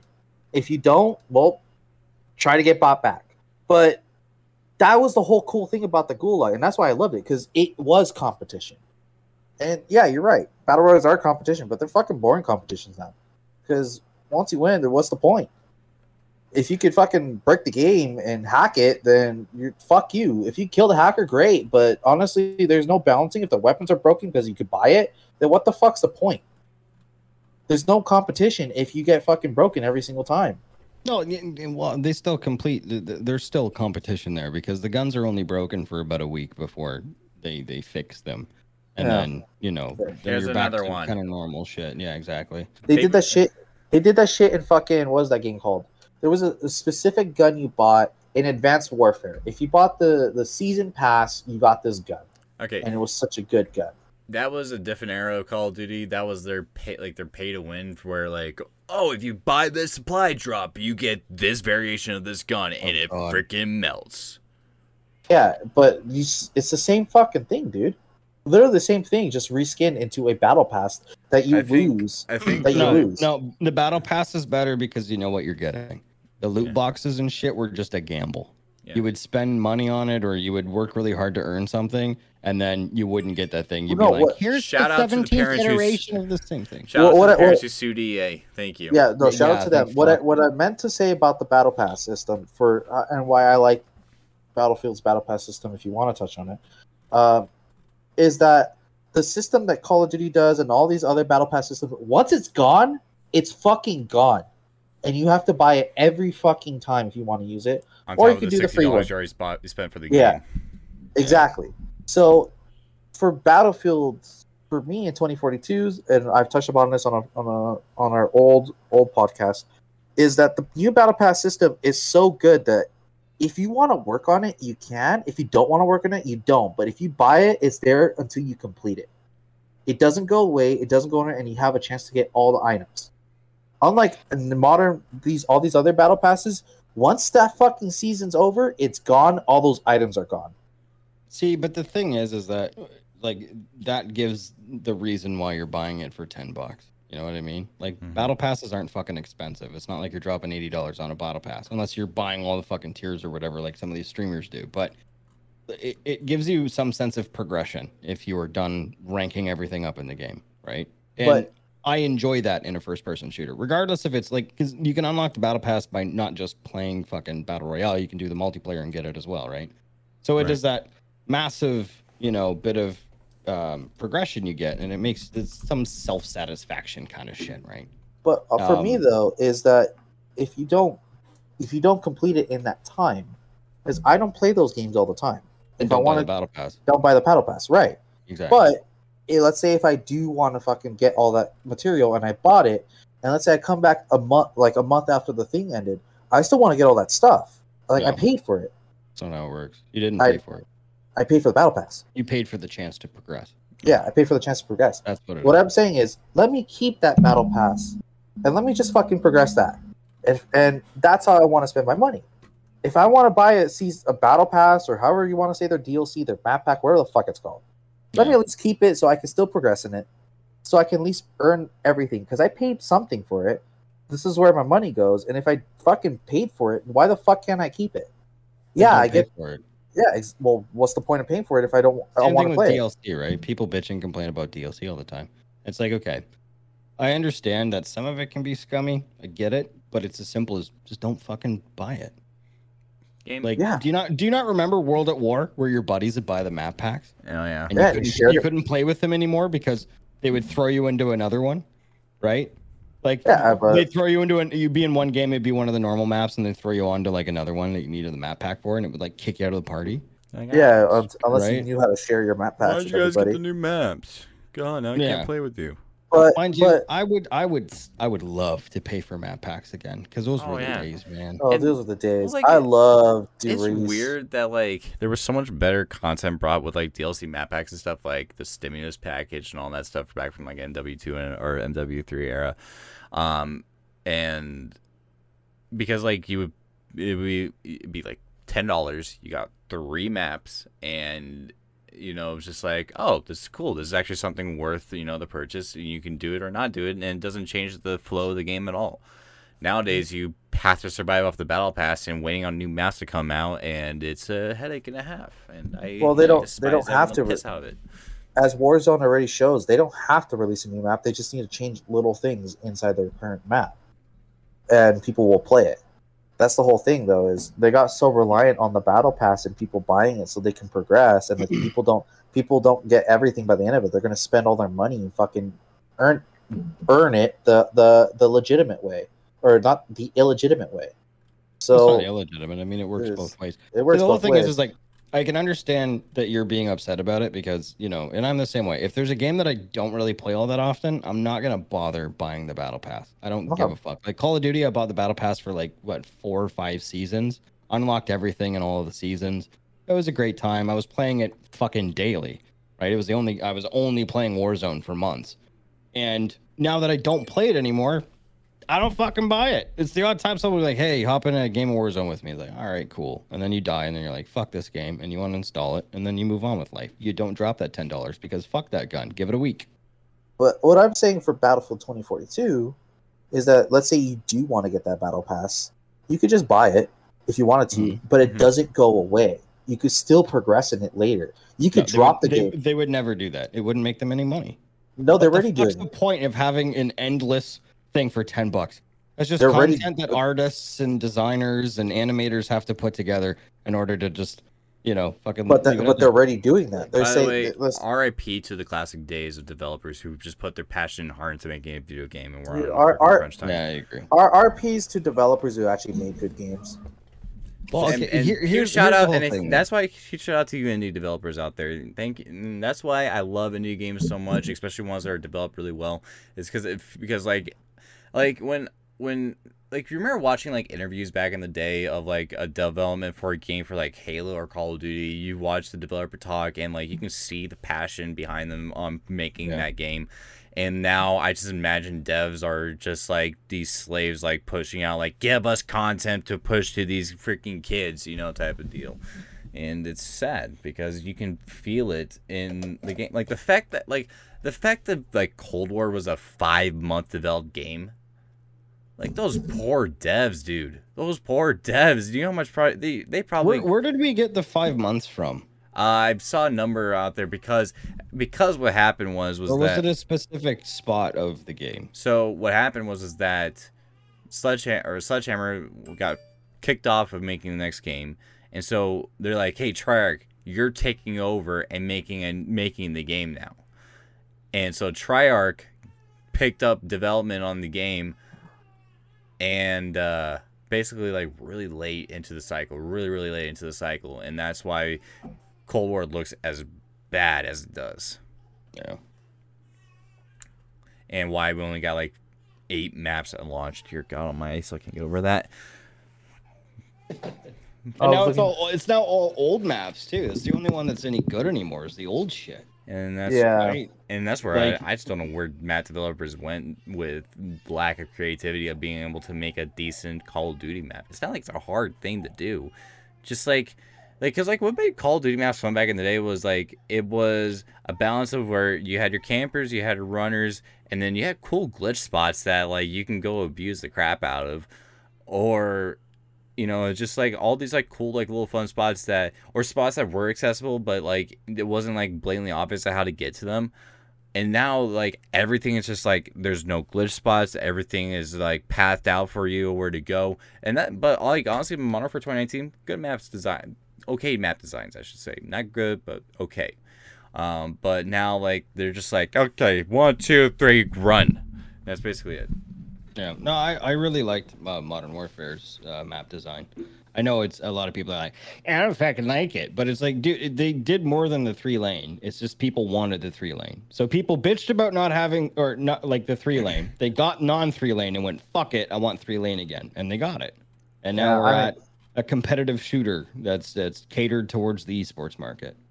And I was looking at Call of Duty's Black Ops development cycle. So early 2020, Raven was supposed to take over, Raven Sledgehammer, and they were having issues. So then they said force Black Ops to take, or Treyarch to take over Black Ops a few months later into 2020. Yeah. And they still had their November release. So I think it was like August or April or May, and they said, "Okay, time for you to make the game." While they were still not. That's why it came out so shitty. So I was reading some articles on that, but yeah, no, that's how games are. The 3 lanes, like Modern Warfare's gameplay, where it was kind of more open, it still had that 3-lane feel, but it wasn't there. It was really open. I enjoyed it, but yeah, you're right. Give me back the 3 lanes because it's so easy to know and predict everything. Because I'm dumb monkey brain. And monkey likes repetitiveness. That's our current state of video game development right now. I think stuff's starting to get figured out. I think we're moving into an era of free-to-play being the standard, and battle passes are as what the moneymaker is, which is something I can get behind. As much as I hate Fortnite to death, I can get behind their free-to-play battle pass system because I can play the game without spending money on it, and spending money is not a absolute requirement of the game. So do it that way. Model after Fortnite, model after Halo, and then let's just go back to enjoying video games. Stop worrying about the dollar amounts and everything like that. Let's just have fun. All right? Yeah, it'd be nice. Yeah. It'd be nice to have fun. But we're adults now. We're paying for the games. Yeah, I know, right? Different. But you really have to think about it. When was the last time that there was a price increase of games? It's been 60. So yeah, because it's been $60 has been the standard price for video games for at least for as long as I've been alive. It's been 60 freedom dollars forever. Yeah, it's been 80 Canadian rubles for a long time. Right? Yeah. This is how it is. Like I bought Modern Warfare fucking what's that? 13 years ago now. It still baffles me. Yeah, I mean, I don't know the exchange, but it still baffles me. Is it more expensive there, or is it equivalent to what we sell it? So $80 is the equivalent to your 60 fucking whatever dollars. Yeah, 60 whatever dollars. 60 Eagles. But whatever. I mean the only price increase was maybe collector's editions. Those go up in prices depending on the edition. If you look at new games releasing now, they're holding a $70 price tag now. Oh yeah, because of the new generation. Yeah, $69.99. We just got a price increase. $69.99. That's why I stay PC. Fuck it. Digital copies. Even though digital copies never, it doesn't matter how old a digital copy is, it'll never go on sale because there's no reason to. Well, I mean, if we want to fucking play the game, we're gonna fucking pay it. So it doesn't really matter. The only ones I feel bad for are parents who have to buy their kid the game and then the kid's gonna drop it after 2 weeks. But other than that, really, kind of don't care if I spend my own money on a game like that. Yeah, we'll see how it goes. Yeah, I'm dollar per hour. That's how I feel about it. If I can get my money out of a game, like $1 per hour, if I can get above that, awesome. But if I can get 80 hours out of a game of enjoyment, I'm pretty happy. I mean, I'll put the dollar amount a little lower for like a single player campaign if it's done well, but Star Wars Jedi, man. Star Wars Jedi. Here's the way I'm looking at things nowadays is that if you're a multiplayer game, but you plan to have a battle pass, either make the battle pass purely cosmetic and have no effect on the gameplay, or make the game free, and especially if you're going to hold content back on us.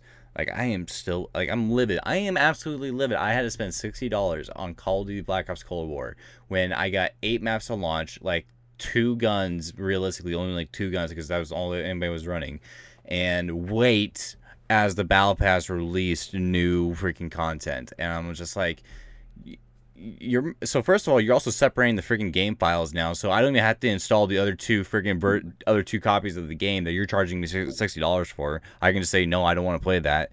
And you are also then making me wait on content to be included in the game that you did not include in launch. Well, you're upset about that. I'm upset that I have to still have Warzone installed for me to play the campaign of Call of Duty Modern Warfare. Yep, that fucking pisses me right the hell off. That fucking pissed me off. That's stupid. Why would you do that? I bought the fucking game. It's free. I don't want it on there. All right? I want to be able to play multiplayer without having 100 fucking gigabytes of bullshit on my hard drive. Well, that's as simple as that. I don't play fucking Warzone, yet I still have to have it on there. And on top of that, they stopped calling it Call of Duty Modern Warfare on my purchased title, by the way. They just call it Call of Duty fucking Warzone. I purchased Modern Warfare. You did fucking good. No, Warzone's free. You did real fucking good. There's a Warzone. So here's the actual thing. You're not buying Cold War or Modern Warfare 2019. You're buying Warzone for free and getting a $60 DLC requirement on those. Call of Duty DLC. Did you like that? The campaign extension to the background. Did you like that Black Ops DLC? It was fucking awful, man. All the games. Hey, you remember Black Ops 4 that we charged you $60 for and there was no campaign? Mm-hmm. Yeah, it was extremely bad. Oh, that made me so happy. But I didn't do my research. The zombies was the campaign for that game. Oh, yeah.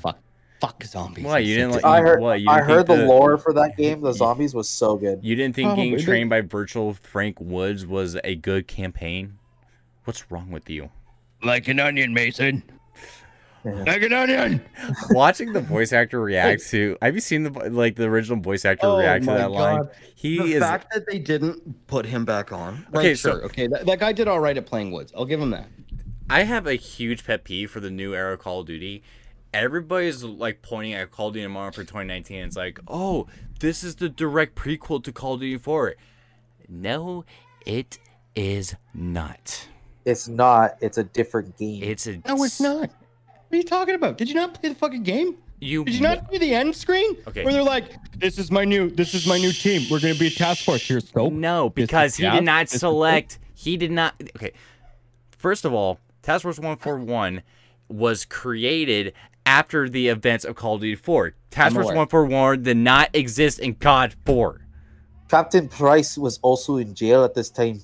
See, here's the whole thing, though. It doesn't say. So, between the end of the game and that little cutscene, it doesn't say how much time has passed in that time. Right? You want to know something, a little caveat, too? You want to know a little caveat, too? The developers called the game a soft reboot to the series. Yeah, it was a reboot. Trust me, I'm okay with, but I want a fucking prequel. I want to see what the fuck happened between Modern Warfare. But Modern Warfare 2019 is not a prequel. It's an entirely new story. It's an entirely new story. It's like when they go and make a new Spider-Man movie. It's not a freaking sequel to the previous one. It's just... And they better do a damn good job with Modern Warfare. You want to see what happened to Captain Price and how he ended up in that Russian cell? It's just... It's Modern Warfare 2. Captain Price. It's literally them just using the same characters, but telling a different story now. That's what they're doing. I'm okay with that. Yeah, that's fine. Now, what I'm irritated with Cold War did is that they didn't do a soft reboot. It was a middle story between Black Ops 1 and Black Ops 2. Yep. And they replaced everybody. Yeah. Why? Because they fucking hate us. Was Sam Worthington too freaking pricey to sign? No, they probably took a look at the script and went, what the fuck? And denied it. And was, no, I'm not doing that. No, they didn't. They didn't even consider him. Yeah, Frank Woods wasn't even approached, or James C. Burns wasn't even approached to redo his Frank Woods. They said, and I quote, they are too old to do the action for it. They are too old to do the animated action for it when they are voice actors. They do the animate. They're not just voice actors. Yeah, I know, but actors. It's cheap. No, they can do it. They do it with Master Chief, right? They do it with Master Chief. All you have to do is just freaking, they can use whatever face they want to use or whatever, but like, don't freaking give me lines. I'm an onion mason. I'm an onion mason.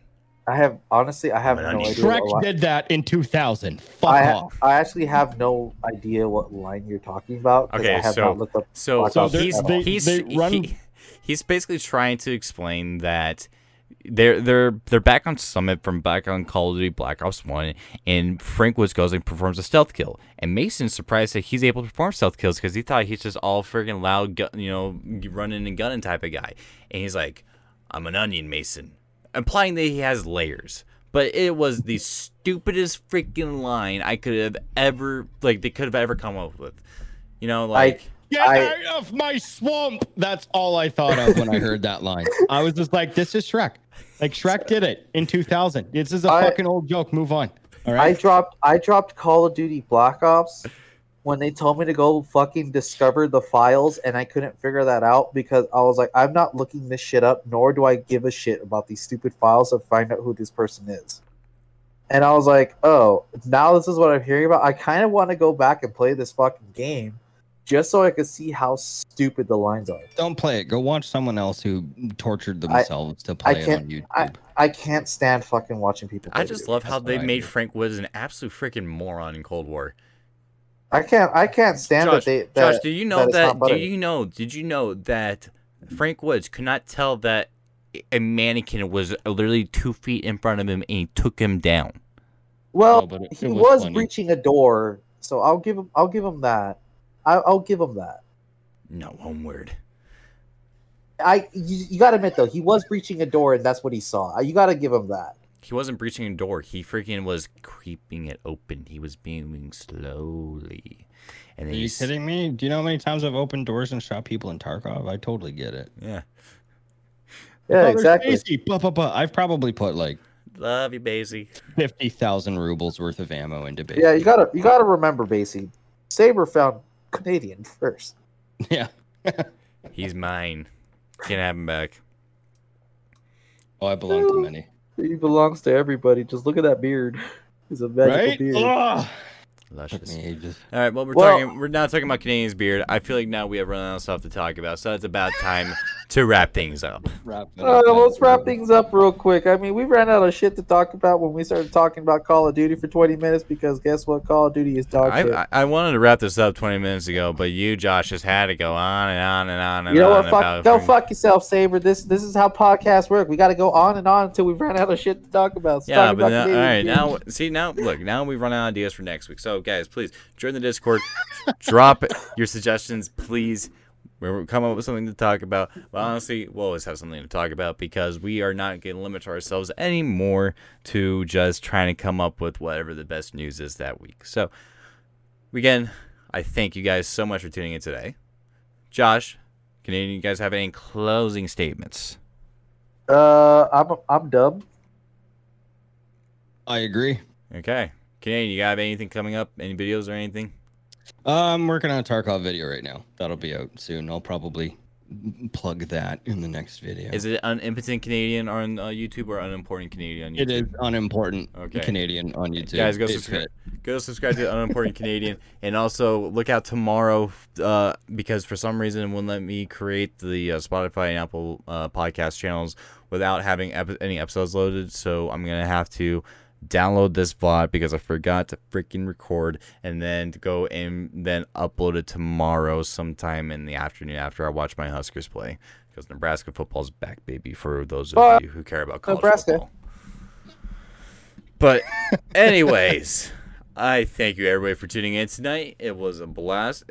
Way better of a turnout than I actually thought it was going to be. So shout out to you guys. You guys are awesome. But, yeah, it's been fun, guys. Thank you for tuning in, and you guys have a great night. Yeah, boy!